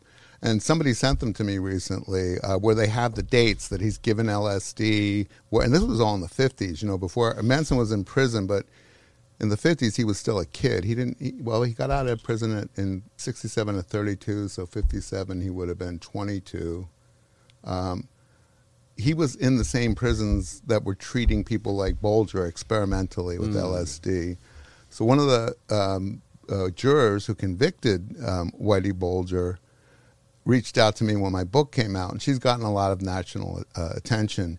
She didn't know that there was a little bit of mention in the trial, but the judge wouldn't let too much of it in. After he was convicted, he started writing her and telling her all about the experiments. And she is a very good reporter. She's not a journalist, but she lives in Boston. And she started looking into it, working with researchers, and found out that it was much more extensive than anybody ever knew and could have been the reason he became such a violent sociopath. In the years. It was when he was very young. When Yeah. that happened, and then he became a notorious killer after. And then the entire time being protected by the government. He was a federal informant, and with two agents who the FBI denies that anybody but the agents knew that he was in that they were rogue agents Right. that were Just paying dirty him to agents. get information and provoking him and stuff. So she wanted me to write a book with her. And I just said, I can't do something just on Whitey, but keep coming to me with your information. And so we've been sharing information since then. I haven't talked to her for a few months, so I don't know if she found another author. But yeah, Whitey Bulger had what happened to, I believe, Manson in prison on paper. I don't have a record yet like she got, but I'm working with some people now trying to get records from when he was in prison. And they won't release them because they say they're medical records. But he's a convicted, dead, notorious criminal. So I actually have a lot of work to do. I have to find out how they got the medical records of Whitey. I think it was because Whitey was alive and Whitey shared them and he had access to his own records. Mm-hmm. But I don't think I'm ever going to get the rest of the records from, if you read in the book, it took me like 2 years to get the records I did get from the Bureau of Prisons about Manson. And at trial, when he was convicted, his defense attorney was trying to get his prison record, and they wouldn't release it to him. And this was during the death penalty phase of the trial. And when I talked to experts about that, they said anything should be allowed to be introduced when somebody's life is at stake. So the state was arguing for Manson and the others to be, executed. Mm-hmm. Irving Kinerick, the defense attorney, wanted to show that Manson had always been a docile prisoner, had never been badly behaved in prison, never been violent, and he couldn't believe that the government, the U.S. government, wouldn't release the record. And he screamed and hollered, and since the trial was such a circus, and Irving Kinerick was pretty crazy too, nobody took him seriously, and it wasn't, I talk about it in my book, the Attorney General in 1971, John Mitchell, who ended up going to his prison himself for being part of Nixon's cabinet and part of the plumbers and stuff, in the mid to late 70s, he sent a representative of the Department of Justice who worked beneath him to argue to the judge against releasing Manson's file. I can't find evidence of that happening in any other case in the history, but I believe that's just like the Watson tapes. There's secrets in there about what was going on with Manson's head and what they were doing to it that they're never going to share. Whoa. So the record I got was, I think, 70 pages out of probably 300 or 400. They described it. One of the Canaric got somebody to describe what the parole record looked like, and I think they said it was like 2 phone books thick, and I got like that much. So who was his parole officer before he went in for the 7 years? That was interesting. The parole officer who violated him in so he got convicted for the stealing the letter in the mailbox. The mailbox, yeah. And that was a 10-year sentence. And he was released, I think, after 2 years on parole. And then within a month or two, he didn't show up for a parole hearing. Not a parole hearing, an appointment with his parole officer. They immediately violated him, sent federal marshals to Texas, who went into Mexico where they had information that he was in Mexico. The Mexicans turned him over to the marshals at the border of Laredo, Texas. They don't do that for these small-time criminals. Right. And then they brought him back to L.A., and then he was sent to do the next 8 years of his prison sentence, which would have taken him, I think, to 69 or 70. But then they decided to release him 2 years early in 67 so he could go and do what he did. What the hell? What's so ironic, and I mentioned this in the book, he got sent back to prison for missing one appointment, one meeting. You're supposed to go either once a week or once a month. Roger Smith, when he was his parole officer, he wouldn't show up for meetings, and then when he was down in L.A. for months at a time, and he was never violated. He was getting arrested for rape, for drug possession, for pimping during 67 to 69. Charges dropped every time. In my book, I have a scene where I take this record that I had gotten, a few pages they released to me, the prisons, to this retired district attorney named Louis Watnick in Van Nuys. And is he the judge? He was a judge, yeah. Right. Okay. So he had been a DA, and then he became a judge in I think it was Van Nuys, and then he retired, and he was sick and dying, and he's like on a oxygen machine, so he's raspy. But I had a tape recorder. And he's going through my documents, and Manson had come before him when he was a judge on some petty charge, and he said, I dismissed him on that case, I remember, because there was no evidence, but it was something like breaking into a car or something. But he remembered very well. But then he was looking, he said, I had no idea. And he said, there's something, this is chicken shit, this is all chicken shit. Yeah. And I'm like, what's chicken shit? He goes, well, obviously people make mistakes. We're a bureaucratic system, but this is like almost every other week he's getting picked up, taken in, booked, and then released without charges. All of these are violations of his parole. He should have been sent back 10 different times on the stuff you're showing me, but he also should have been prosecuted on half of these things, and they just dropped the charge. He goes, somebody wanted him out. He was more valuable to people outside than inside. Somebody worked to keep him out on the street. Like he was an informant? That's what I said. You mean like an informant? He goes, well, people confuse what an informant is. An informant doesn't just provide information. Sometimes, and there's a history of it, they can provoke other criminals to commit crimes. They can conspire with them and then walk away. And then the police know what's going to happen right before it happens. They can be much more proactive. So he said, he goes, you got to find out who he was working for. I go, how am I going to find out? He goes, I don't know, you're the journalist. And I go, well, who do you think it was? He goes, well, I'd start with the Los Angeles Sheriff's Office, then go to the LAPD. He goes, they're not going to tell you, but that's who you should look at. And I go, is that it? He goes, no, DEA, FBI. He didn't say the CIA. But he said it could have been any number of agencies who he was either sharing information with, sharing something with, and they wanted it to keep going. But there's no way this is an anomaly, like just a couple mistakes. He goes, this is a pattern. There's no way we would have missed this. Whoa. And what was important about him was he was in law enforcement, from the prosecution side and then as a judge during that same period. So, a lot of times if I show it to somebody now, they'd say, well, of course he should have been picked up. We have computers, but you didn't. So he was important because he knew exactly how they shared information, how it came At that in. time. And even Roger Smith's relationship with Manson, his parole officer for the first year, while he became Charlie Manson. He came out of prison. He was panhandling, playing guitar in the Bay Area, gets hooked up with Roger, and within a couple months has this following of women.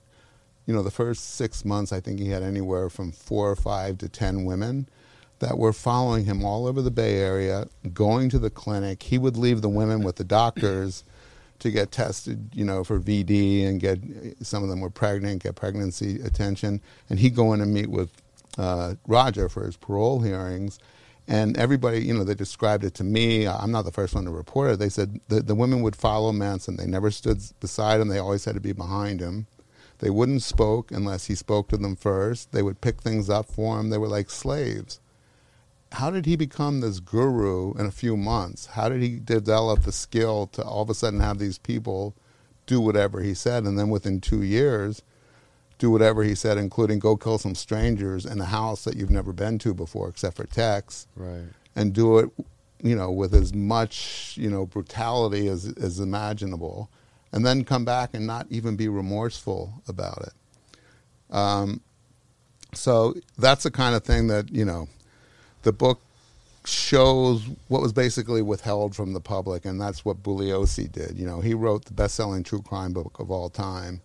And Helter Skelter. Helter Skelter, yeah. That to this day, you can probably go into any bookstore. Yeah, even if you Google Charles Manson documentary or book, there's also a documentary called Helter Skelter.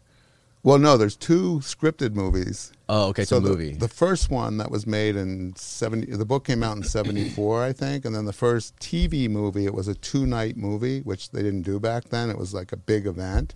I think was 76, and at that point, it was the highest-rated TV movie in the history of television.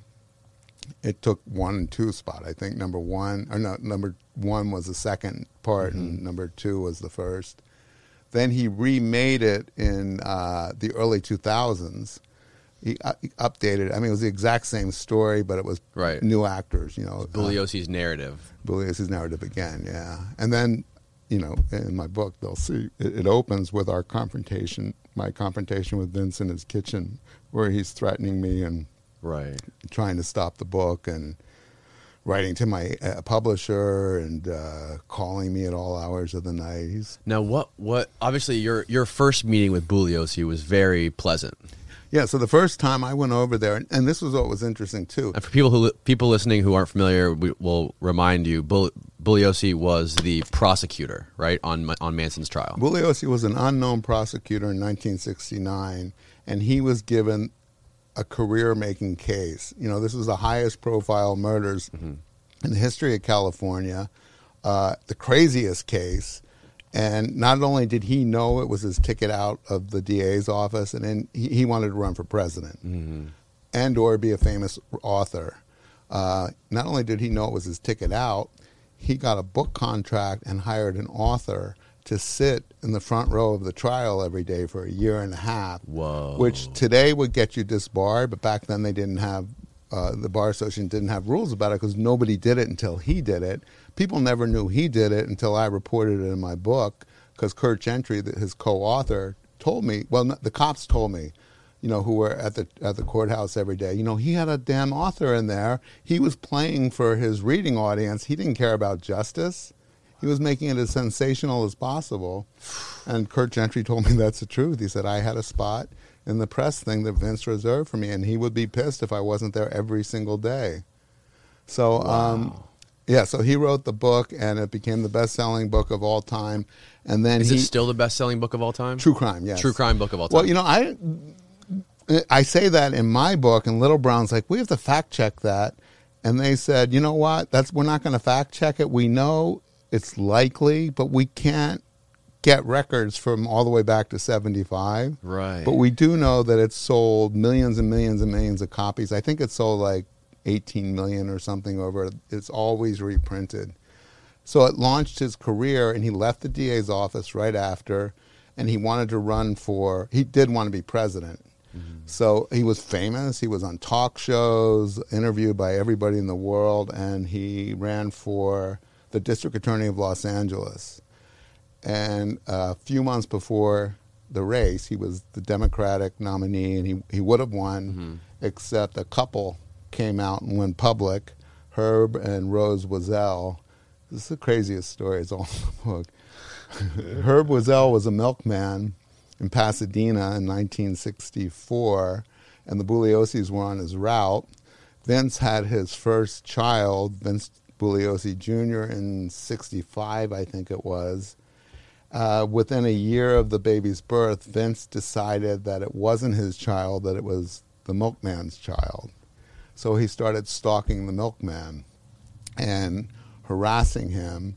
And the milkman didn't know who was accusing him of being the father of one of his clients' or customers' child, except that it was a man who had eyes everywhere. What he didn't know was Vince was using investigators for the DA's office to trail him and report on him. And he told the investigators that he was a witness in a murder case, lied to his own office to get info.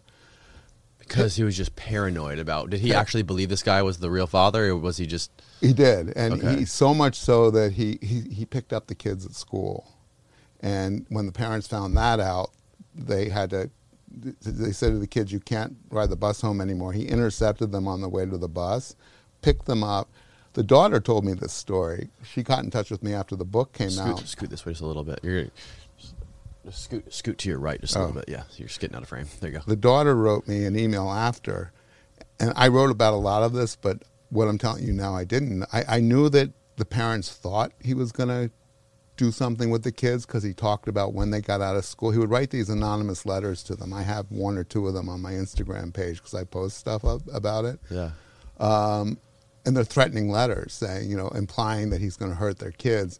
The daughter wrote me after, and she goes, "You got everything in your book about what he did to our family is right, but you didn't get a lot of other stuff, which I'll share with you." And I'm like, what kind of stuff? And she goes, "Well, for instance, he picked me up at school, took me to a toy store, told me I could buy whatever I wanted, brought me home, left me on the sidewalk with this pile of toys. I was 5 years old. My mother comes to the door, and Vince waves to her and drives away." And she said my mother just burst into tears because she had already been, they knew that there was this man who was a danger to their kids, and he was sending them a message: "I can win your kids over if I want." Wow. This is while he's a deputy DA, prior to getting assigned. This guy's a trial. psychotic piece of shit. Yeah, and then what happened was the milkman finally hired someone to tail Vince because he would sit in front of their house and watch them. So Vince knew he was being tailed and he was about to be exposed, but he didn't think the milkman would go public. And the milkman wasn't going to go public. He just wanted him to stop. So Vince sent his wife, Gail, to the door to insist to the other wife to talk her husband into taking a blood test. So Gail goes to the door, Rose answers, and this is all in the depositions that came out later. And she said, "My husband is mentally ill. That child is his child, but he won't believe me, and the only way to get him to stop this is for you to get your husband to take a blood test." And she goes, "I absolutely won't do it, and we are going to sue you for everything as soon as we find out who your husband is," because they still didn't know his name. So I think it was that day or the next day, they did get Vince's plate number. They found out who he was. They contacted the DA's office. No, first they found out that Vince had a private lawyer, so they called him. That lawyer arranged for a meeting between the couple and Vince and his wife, and Vince admitted everything. He said, "I'm sorry." He goes, "I thought he made my wife pregnant, and I wanted to know whether this is my baby or not. What's wrong with that?" And they're like, "You've been sending us threatening letters. You park outside our house. You picked up all this stuff."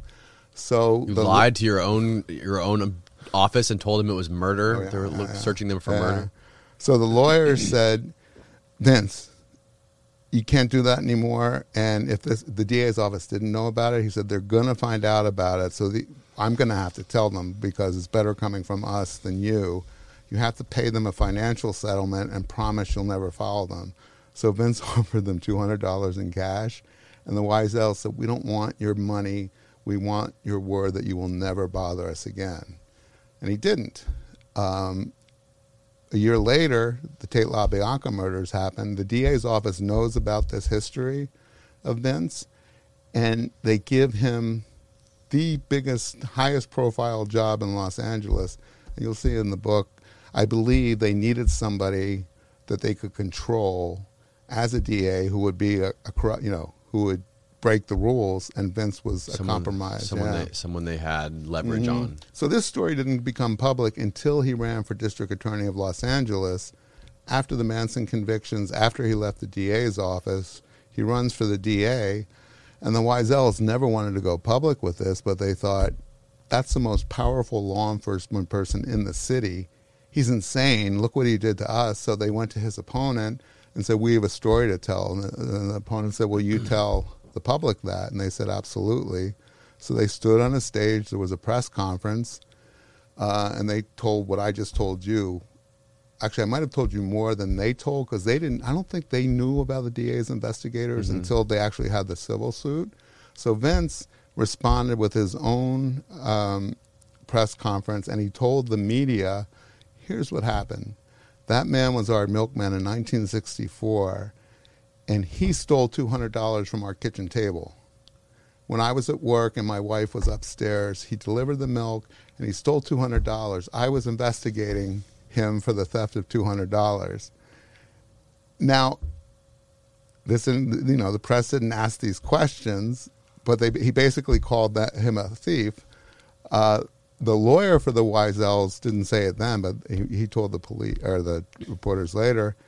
Number one, that story can't be true, because Vince wouldn't have been investigating him in 1966, whatever the date was. The statute of limitation on home robbery or whatever was 2 years. So he was saying he was investigating him for a $200 theft more than 2 years after.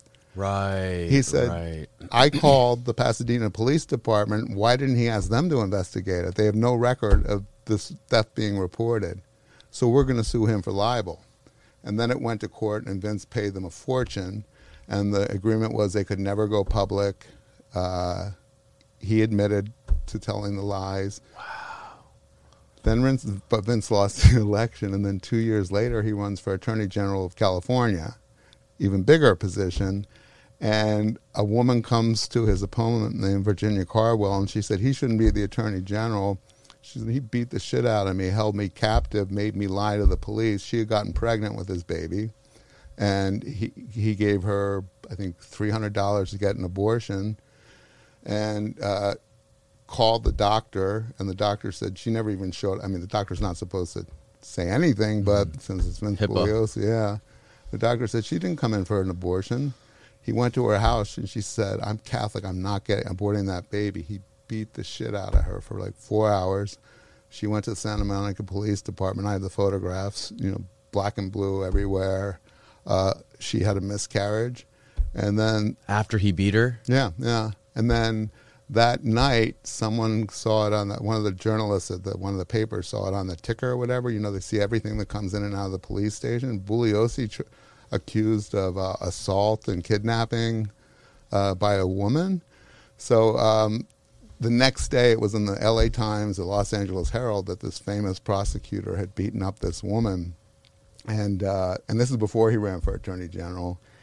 He was writing the book at that point, Helter Skelter. And Vince went back to her house with his secretary, held her captive for 4 or 5 hours until she agreed to go to the police and say she filed a fake report. So the secretary typed up a receipt, and the story they came up with was that Virginia, who had recently gone through a divorce, had consulted with Vince about custody payments. Her ex-husband wasn't paying for the 5-year-old kid, who was in the house when all this stuff happened, and had never had a sexual relationship with him. He'd never been to her house. So she was going to go to the police station, and they called her up because they wanted her to come back in for more questioning, and Vince was in the house with her, and so was his secretary. I was like, no, I do not. And she said, what, you want me to come? Okay, you're going to send a car? Like, no, say you. And she said, oh no, I'm fine, I can go. They knew something was funny, so they sent the cops anyway, and Vince was still there. He wouldn't let them in the house. And I interviewed the cop who came to try to get her out of the house. He eventually did. Then what happened was the police interviewed Vince, and he lied to them. He said, she's in love with me, she's stalking me, and it's just over a $200 bill. So again with the $200, $300, yeah. So then she still told the story to the police that she had made it all up because she was angry at him for charging her, because she was terrified of him. And it wasn't until a couple of days, and the papers reported that she was crazy, and she was charged, with filing a false report. Vince was vindicated. And then a couple of days later, her brother said, she told her brother, and he said, no, we're hiring a lawyer. You can't let this go unaddressed. So they quietly filed a lawsuit against him. He admitted to everything, paid her, I think, $10,000 or something. And then a year later runs for attorney general, and she did the same thing the Wiesel's did. They violated their NDA, and she violated hers, and she knew he'd call her a liar, but she knew he couldn't sue her because he'd have to answer the questions. So he lost the race again because of that, because everyone believed her and not him. right? So he was a monster, Wow. and that was the end of his political aspirations. But he did write probably 15 best-selling books for the next 20 or 30 years until he died. Now, when you guys got into that heated argument, like the last couple exchanges before you published the book, Yeah. at which parts of the story was he pushing back on the most? Like, what was the The biggest part was Terry Melcher, because Terry Melcher, he called one of his most important witnesses, because if it weren't for Terry Melcher, Manson never would have known that this house existed. So Terry Melcher had met Manson through Dennis Wilson, the Beach Boy drummer, at Dennis Wilson's house. The official story was he met him once and then later agreed. Oh, and then Dennis drove Terry home with Manson in the back seat, and Manson saw the house and saw where Terry lived. And the official version is Manson knew Terry didn't live there anymore. But Tate house. The Tate house, but he wanted to kill whoever lived there to send a message to Melcher, and then to the world that Helter Skelter was happening, and he wanted it to look like the blacks. And it was crazy. This is all Vince made most of this up. The race war. The race war, yeah. Right. So, Yeah, explain that for people who heard. So Manson did talk about a race war that he said was coming, and he called it Helter Skelter, named after the Beatles song that had come out in the White Album, I think in the winter of '69, like January of '69 or something. And he did talk about it and prophesize it, but he never, the only people that said he wanted to ignite it by committing these murders before were three former Manson family members who Bugliosi, let's say, manhandled into saying that. There was a truth that he would talk about it, but not that the murders happened for this. Mm-hmm. So Terry, it was really difficult to convict Manson of the Tate murders because he wasn't in the house when they happened. It wasn't as hard to get him for La Bianca because at least he was in the house, accessory. But Vince had to show that Manson knew the house was there, knew what kind of people lived there, maybe not who they were, and then ordered these people to go and kill. So Terry had to get up and testify about, yes, Manson had seen my house, and then Terry said, it was part of the official version, he went out to the Spahn Ranch twice to audition Manson in June before the murders, and then he said he wasn't talented. I didn't tell him that. I just said he'd be better as a TV documentary, and then I never saw him again. But what I found when I got access to sheriff's files, because a cop who I think felt sorry for me, a retired cop, called another retired cop at the barracks and said, let this guy in the back door, because his job was to be the security guy at the archive. Mm-hmm. So I was there the whole summer of, I think, 2000, going through the entire Manson file. And I found all these smoking guns about the fact that Rudy had already told me that Melcher had one of his followers, Dean Morehouse, living with him in the house. And the girls were up there, and Manson was up there all the time. In the Tate house? In the Tate house with Terry Melcher before Roman and Sharon moved in. Okay. And that Rudy said he told Melcher they had to leave because they scared him. And I got corroboration of that from other people, but then what I found in the files was that Terry went out to see the family right after the murders happened.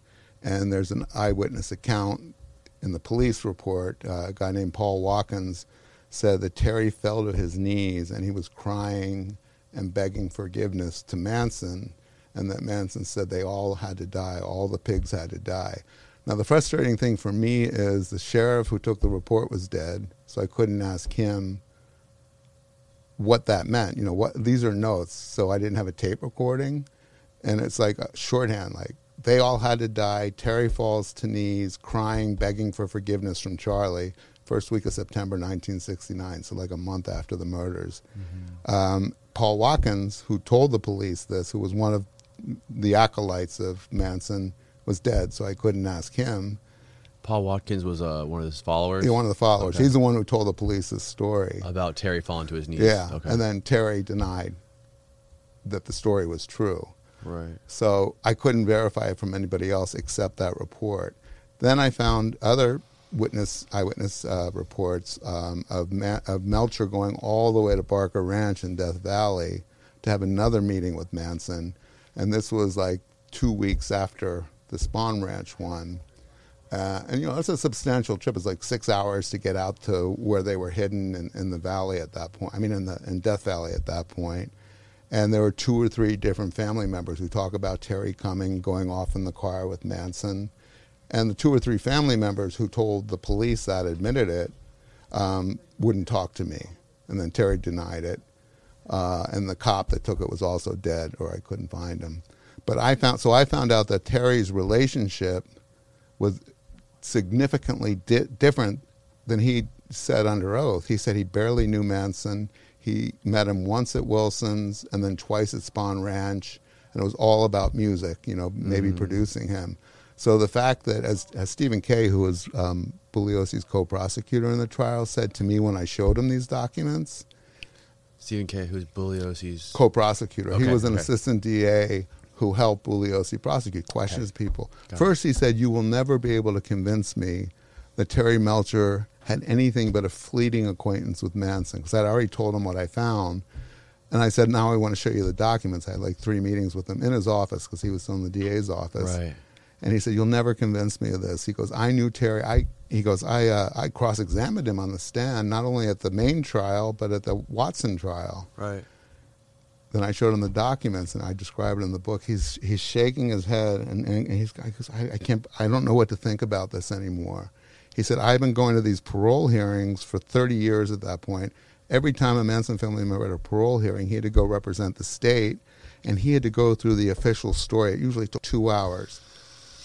How the person who was on parole met the Manson family, what they did in the murders, everything.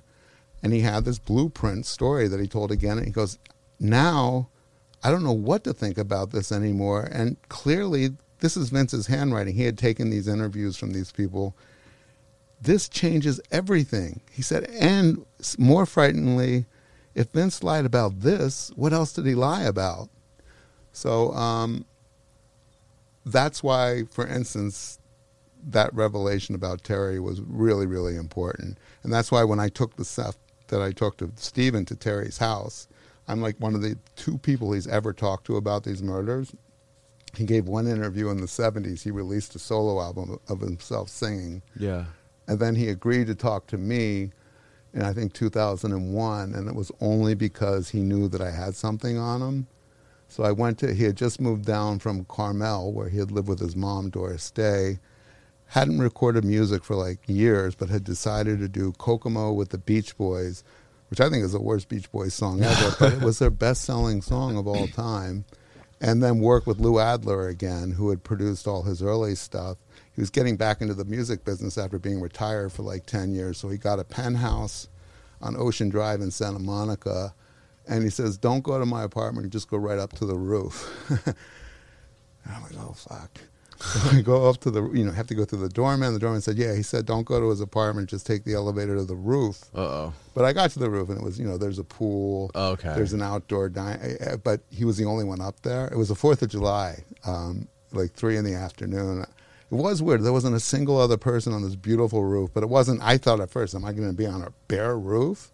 So he was there, and big bottle of wine in front of him about 3 in the afternoon. He's already wasted. And I knew his drug. I don't know how to pronounce it, Dilaludon or something like that. It's His what? the drugs that he liked to take. Oh. It's like Xanax, but it's called Klonopin? No, it begins with a D. D-I-L-U. I can never pronounce it. So he's stoned and high, and he's got sunglasses on.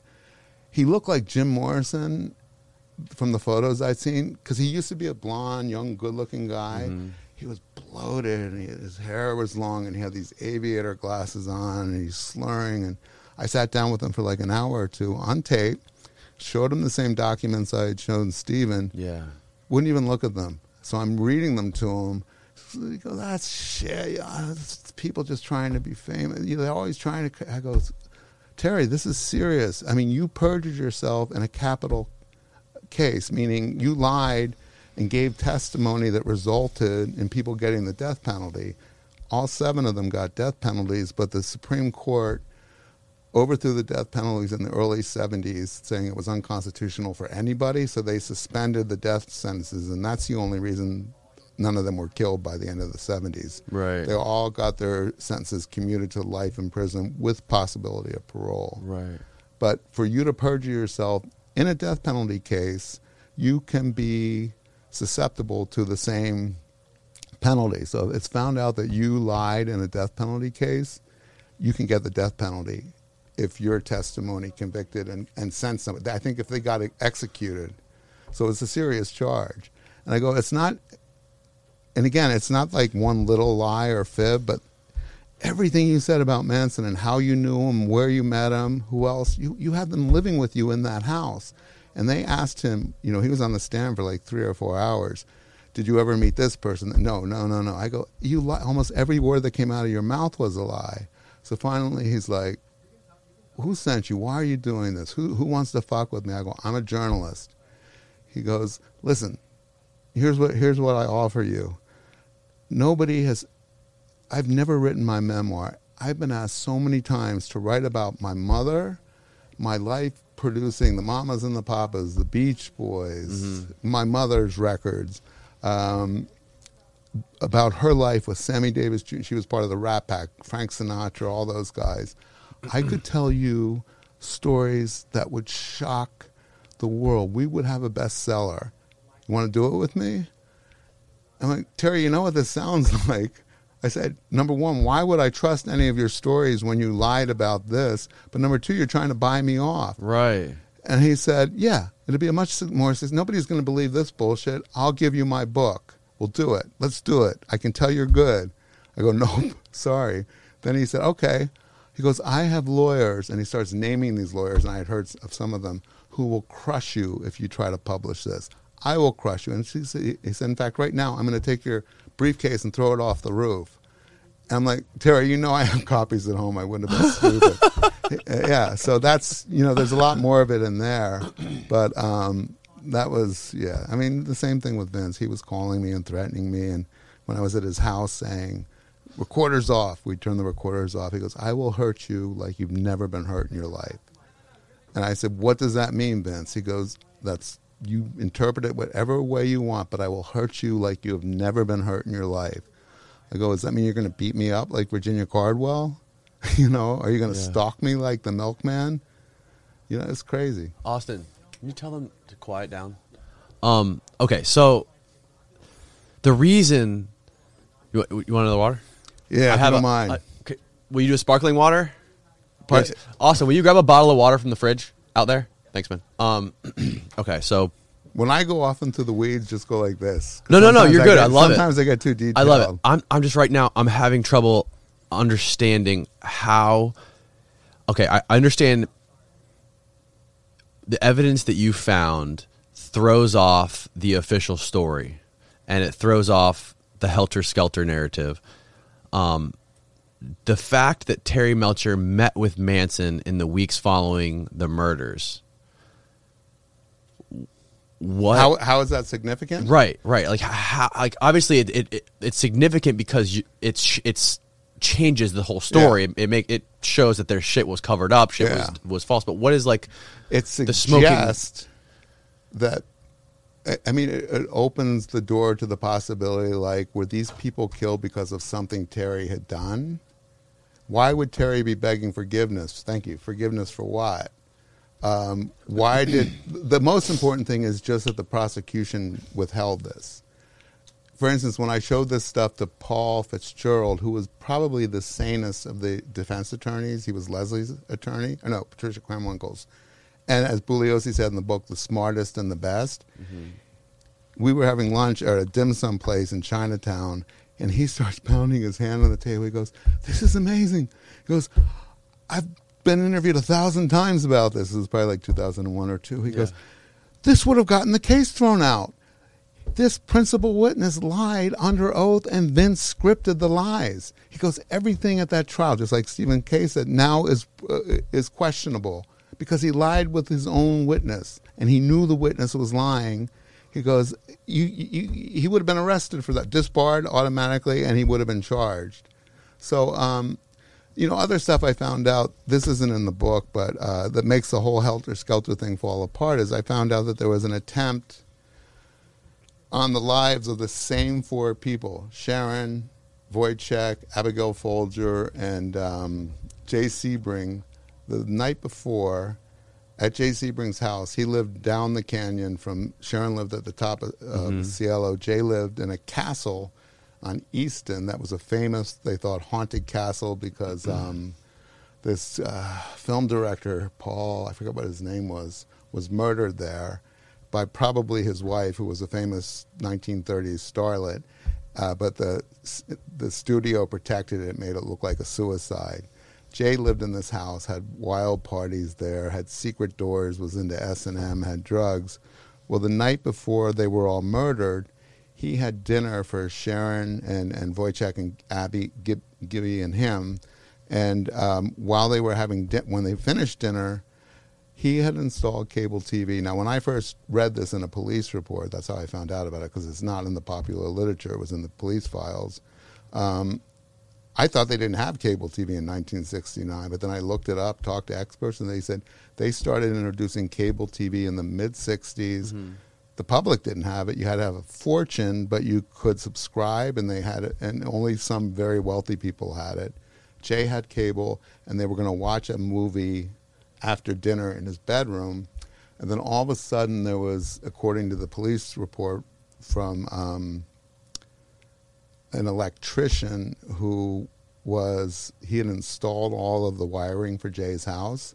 His father was Jay's lawyer. He was a law school student, Paul Greenwald, and Paul went to the Sebring house 3 days after the murder because his lawyer, who was Jay's lawyer, said, "Go get a suit for Jay to be buried." And it was probably 2 days after. And when he was there, he told the police that the night before the murders, Jay had called him because the cable had gone out. And he went to the back of the house when he went to get the suit 2 days after. And, the police were guarding the house, and they interviewed him only because he came there. And they said, "What are you doing here?" And he said, "Well, I think you should know this. When I went to the back of the house, the lines had been cut. And I could tell by the gradation that they were deliberately cut because they were all sliced in the same direction. There were like 4 lines, and 2 of them were cut. And he said it couldn't have happened. It couldn't have been a gardening accident because it was 9 o'clock at night. There wouldn't have been gardeners there. It wasn't an animal that chewed through it. But it seems significant that the night before those same 4 people died at the Tate house, somebody cut the wires at Jay's house. Now, if you know the Tate murder scene, the first thing they did was Tex climbed the pole and cut the phone wires, just the phone wires, not the lights, to the house, so nobody could call out. Right. So Paul Greenwald, I found him when I found this report, and he said, "Oh, yeah, I remember following that. I mean, telling them that like it happened yesterday. Clearly someone tried to kill them the night before." Wow. And I asked him for more detail than was in the report, and he goes, "Well, what's interesting is the lights were on in the house. They only lost cable.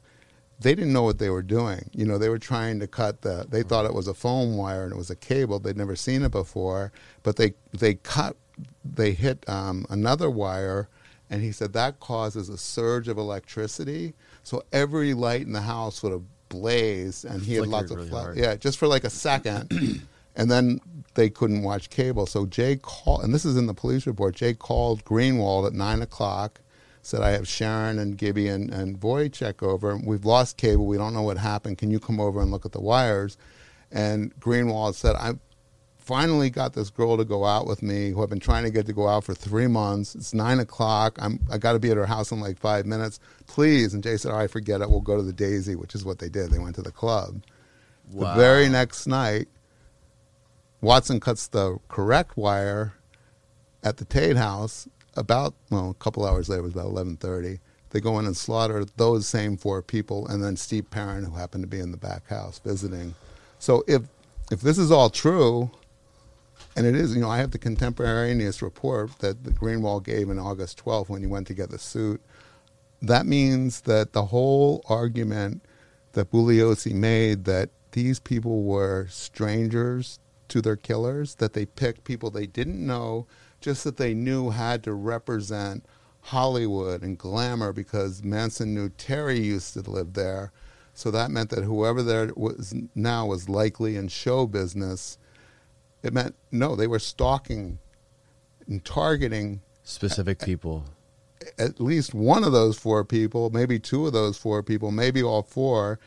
Bugliosi kept all that out of the book. And again, the only reason I found it was because I got access to, after I got into the sheriff's files, then I got an LAPD cop who he was a sergeant who was in charge of the Tate murder investigation, and he had copied the entire file. I heard about him through collectors. He was selling it for $200,000. And he was the only one who had the whole file. Holy shit. And he wouldn't consider letting me look at it for free. I flew out to Sun Valley, Idaho, and this is when Bruce Willis and Demi Moore were still married. This cop who had retired lived in a mansion next door to Bruce and Demi at a beautiful millionaire's mansion. He was a really corrupt cop. Holy shit. So I spent 2 days there, went to the house twice. He had a great story. He had married a homicide detective, a woman. He and her left their spouses in the middle of the night and ran off together and got married. And they were still married all these years later. So I got drunk with them for 2 days. They were both alcoholics. I'll do whatever I have to do. I'll shoot heroin if it's going to get me this Man, story. you've had a lot of fun escapades with your subjects. So at the end of 2 days, he agreed to read from some of the stuff he had on these principal witnesses. Long story short, that was like 2001, I think. It took me until 2008. They relocated from Utah to Palm Springs, Palm Desert, bought a beautiful house that used to belong to Russ Meyer, this famous pornographer who made all these 60s pornography films, and they lived there then. So I started visiting him there about once a year, and finally I broke him down. Really? And he said, here's the deal, I want to write my own book. He said, if you organize all I've got, he had like 2 or 3 boxes, alphabetize it, index it, put it in an organized way. He said, you can copy whatever you want. So I spent a week there in his garage, taking everything, copying almost all of it, if not all of it, and then putting it in hanging files in these boxes with labels and everything. Except every day at lunchtime, he'd come out, time to go to lunchtime. I'm like, oh, God. So they'd take me to this little steakhouse every day, and they didn't like it if I didn't have a martini with them, and they didn't like it if I didn't have 2 martinis. So we get rip-roaring drunk at lunch and then go back to the garage, and I'd try to keep working, and he'd keep drinking and just sitting there in a folding chair telling me stories. And Elsa, his wife, would stumble out and go, would you leave that fucking kid alone? He's got to work. And I was staying at a friend's house, but it was a week of that, and I got everything. And that's where I found that report about the wires. Oh, my God. But that's why it takes 20 years. It took me 7 or 8 years to get him to finally let me look at it. And that was probably 10 visits to him, 1 in Utah and then 9 in Palm Springs until I won him over. He died a couple years ago, and then she died last year. And I know that the son, I shouldn't even be saying this on this. I don't care. The son is a cop now, and he has the files. And I've always been worried that he's going to sell them. I guess it doesn't matter now because I took the best stuff, but there's another box of stuff there. I'm not going to say because I don't want to publicize. I'll tell you after the show. Okay. But it's really, really important that he wouldn't let me look at then, and the son has it now. Whoa. Yeah. That's This is insane. just kind of to give you the overview of why an investigation like this doesn't happen like it does on TV. Right. Yeah. Have you ever considered doing any sort of like docu-series on it or anything like that? Has anyone approached you about that? Yeah, yeah. I mean, Especially since you've done the Joe Rogan thing, that probably blew it out of the water. yeah, it sure did. But before Rogan, actually before the book came out, I told you that my first publisher sued me and everything stopped. Yeah. As far as me being, and my agent said, he goes, frankly, you're getting sued by the biggest publisher in the business, the most respected. That's why we went with them. I might never be able to sell this book again, even if we resolve the suit and settle. He goes, you've got a black mark against you because you couldn't deliver that book. I'm like, thanks, Sloan. He goes, I just want you to know the truth. So I actually reached out to, I don't know if you know who Errol Morris is. Errol Morris. Isn't it Hamilton Morris's dad? He knows Hamilton, yeah. Hamilton. Yeah, Hamilton Morris. I don't know much about his dad, but I've heard the name. Well, his dad is a lot more famous than Hamilton, but Hamilton has got his following. I know Hamilton now through Errol. Errol made his first movie that kind of broke him out was The Thin Blue Line. Okay. About a wrongly convicted killer in Texas that got the guy out of prison. Right. And it kind of changed documentary filmmaking back in it was probably the mid-'80s. Just phenomenal technique, everything he did. So every movie since then has been a big story. He won the Oscar in, I think, 2005 or 6 for a movie called The Fog of War, where he got the Secretary of State McNamara, Bob McNamara, who prolonged the Vietnam War by lying about it under President Johnson, never admitted before that they knew we were going to lose the war, that they had reduced the number of casualties. They basically lied to keep the war going. Errol got McNamara on camera to admit about all these lies and break down and cry when he was like 90 years old, and it won him an Oscar for Best Documentary. So his last film was about Timothy Leary and his girlfriend. It came out on Showtime last year. So in 2015, I reached out to him because when Penguin was still working with me, they thought he would be a good match for me as a collaborator because he also wrote books. Right. And I said, oh, I'd love to work with Errol Morris because I'm a huge fan. So they sent him my proposal, and Errol said, I'm not going to write a book with this guy. I want to make a movie about him. Mm-hmm. And they said, no, we got a book. We'll get back to you when we're done the book. Mm-hmm. So it occurred to me when I was desperate and broke, and when my agent said we might never be able to sell the book, I said, I'm going to go see if Errol wants to make the movie now. And I had his email address. I'd never met him or spoke to him, but I had it on the bunch of things from the agencies. So I just emailed him out of the blue, and he called me that day. Again, long story short, he and I worked together for a year. So he came out to my place in Venice with a crew and shot for 3 days, I think. They wired my whole bungalow with cameras. There were like 15 cameras on remote tracks.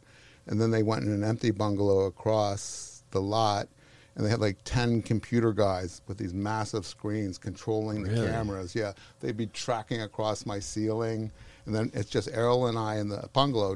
One other woman who was pulling focus on one camera that you couldn't use remotely. Mm-hmm. And then like a crew of 20 or 30 people on the whole property. And then we went to a sound stage, and they moved half of my apartment to the sound stage. Like my desk, my chair, all those books you saw in that picture, which is a nightmare because you guys we have to put them back exactly where they are. And they promised, but of course they didn't. Then they recreated my apartment on the sound stage in Hollywood, and then they had a camera like 50, 60, 100 feet in the air, swirling down like when I'm going through my stuff. And then he has smoke and he does a lot of weird, beautiful stuff. So he sold it to Netflix, and it was going to be a series about me and the book, and it was going to be 6 hours. And right after he sold it, but before I signed the contract with Netflix, he changed the focus, and there was another guy who he decided he wanted to combine our stories. This became a series called Wormwood. It was on Netflix about 4 years ago, and it's about a guy named Eric Olson, whose father was murdered by the CIA in 1953, thrown off a building at the Statler Hilton in New York City because he was going to be a MK Ultra whistleblower. And to this day, the government only admits that it used him in an experiment, but that he committed suicide.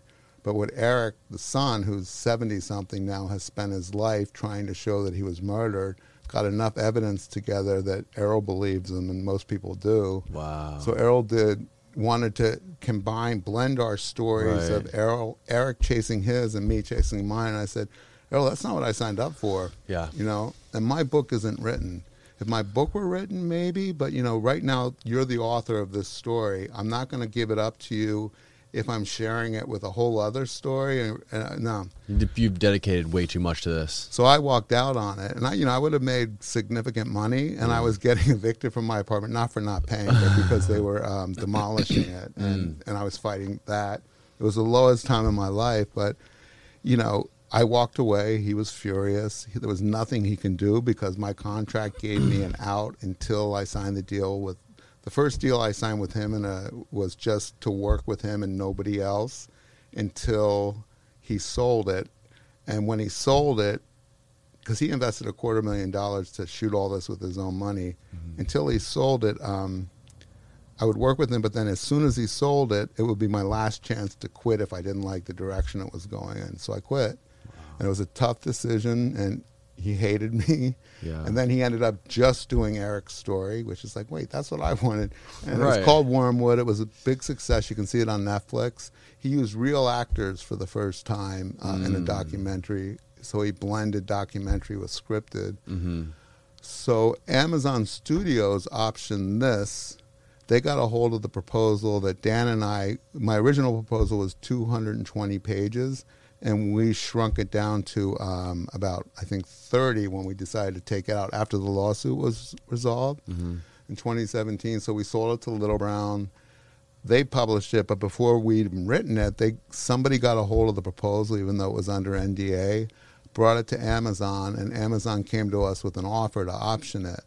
So that meant that they, for 18 months, could develop it, even though there was no book, but just own it until the book came out.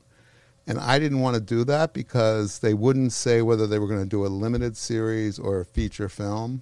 Right. I knew it was going to be scripted. I preferred documentary, but I knew scripted was much more money, and I'm in a lot of debt because my resolution with Penguin the was book's out. Fuck it, Yeah. script it. Give me the money. But it would be a million times better if it was an actual a proper documentary. That's where this is going, and it might be a happy ending. So what happened was my agent said you can't get them to commit to one or the other. You have to hope that when they get the book, they'll see it could only be a limited series. Right. And I said, how much are they going to give me? And he said that. He goes, you know that if they give you that, then you and Dan can write the book full time. You don't have. At that point, I had started driving Uber, which is horrible. Oh no! It's like all you can do is the book, and you need to do it and get it done in 2 years or less. Right. So I took the money. They renewed the option when the book came out and hired a screenwriter. He finished his feature-length script, not limited series, pulled his hair out. You know, he told me, he goes, now I know why it took you 20 years, and I don't know how to condense this at 2 hours, but that's what my assignment is. Right. So he turned it in November to Amazon, and, you know, he did a good job, but it just doesn't reflect the book. It just jumps across. So Amazon pulled the plug, and they didn't say it was because they didn't like his book. I don't know if this is true or not, but they said it's because they're pulling away from movies with white middle-aged protagonists, that they want to do people of color and women protagonists. That they really? It was the whole Me Too thing and all that. Wow. Yeah, I don't think that's true. I think they were trying to make him feel good. I don't know, but whatever. Maybe. But they That's pulled the possible. plug. Right. So I called Errol. I go, I don't know if you're mad at me or not. You know, I hadn't spoken to him for 5 years, but just so you know, it's available again. Because I wasn't allowed to do a documentary while Right. they own the script. Right. So Errol and I are, I'm not even supposed to be talking about this. I don't care. he wouldn't care. We're negotiating now to do. Netflix has already said they'll do it. So That's amazing. So we're going back to start. Fuck yes, dude. But That's amazing. I don't get my hopes up anymore. No, not with that industry, man. You can't. Yeah, You can't. It's just full of letdowns. I used to be a part of that world. Really. Yeah, I've pitched many TV projects and had my heart broken too many times, which has got me to the podcasting YouTube world. Which you probably love. Yeah, it's amazing. It's so much fun. I love it. Yeah. No one to answer to. Well, when we're off camera, it doesn't even have to be today. I want to ask you because I've also been thinking, obviously, about doing something like this. Yeah, absolutely. Well, thank you so much for coming in, everybody. Yeah. The book is called Chaos. It's a beautiful book. It's a masterpiece. Thank you. And I'll link it below. Great, thanks. Yeah. I appreciate it, Tom. Hopefully we can do this again once your documentary's out. Or your alleged possible documentary's out. Yeah. Cool. Or the next book in 20 Or years. the next book. Yeah, I'm looking forward to that as Not well. 20 years. I'm looking forward to that. Yeah. Well, cool. Fun. Thank you. Thank you, Tom. Okay. I appreciate it. Great. Goodbye, world.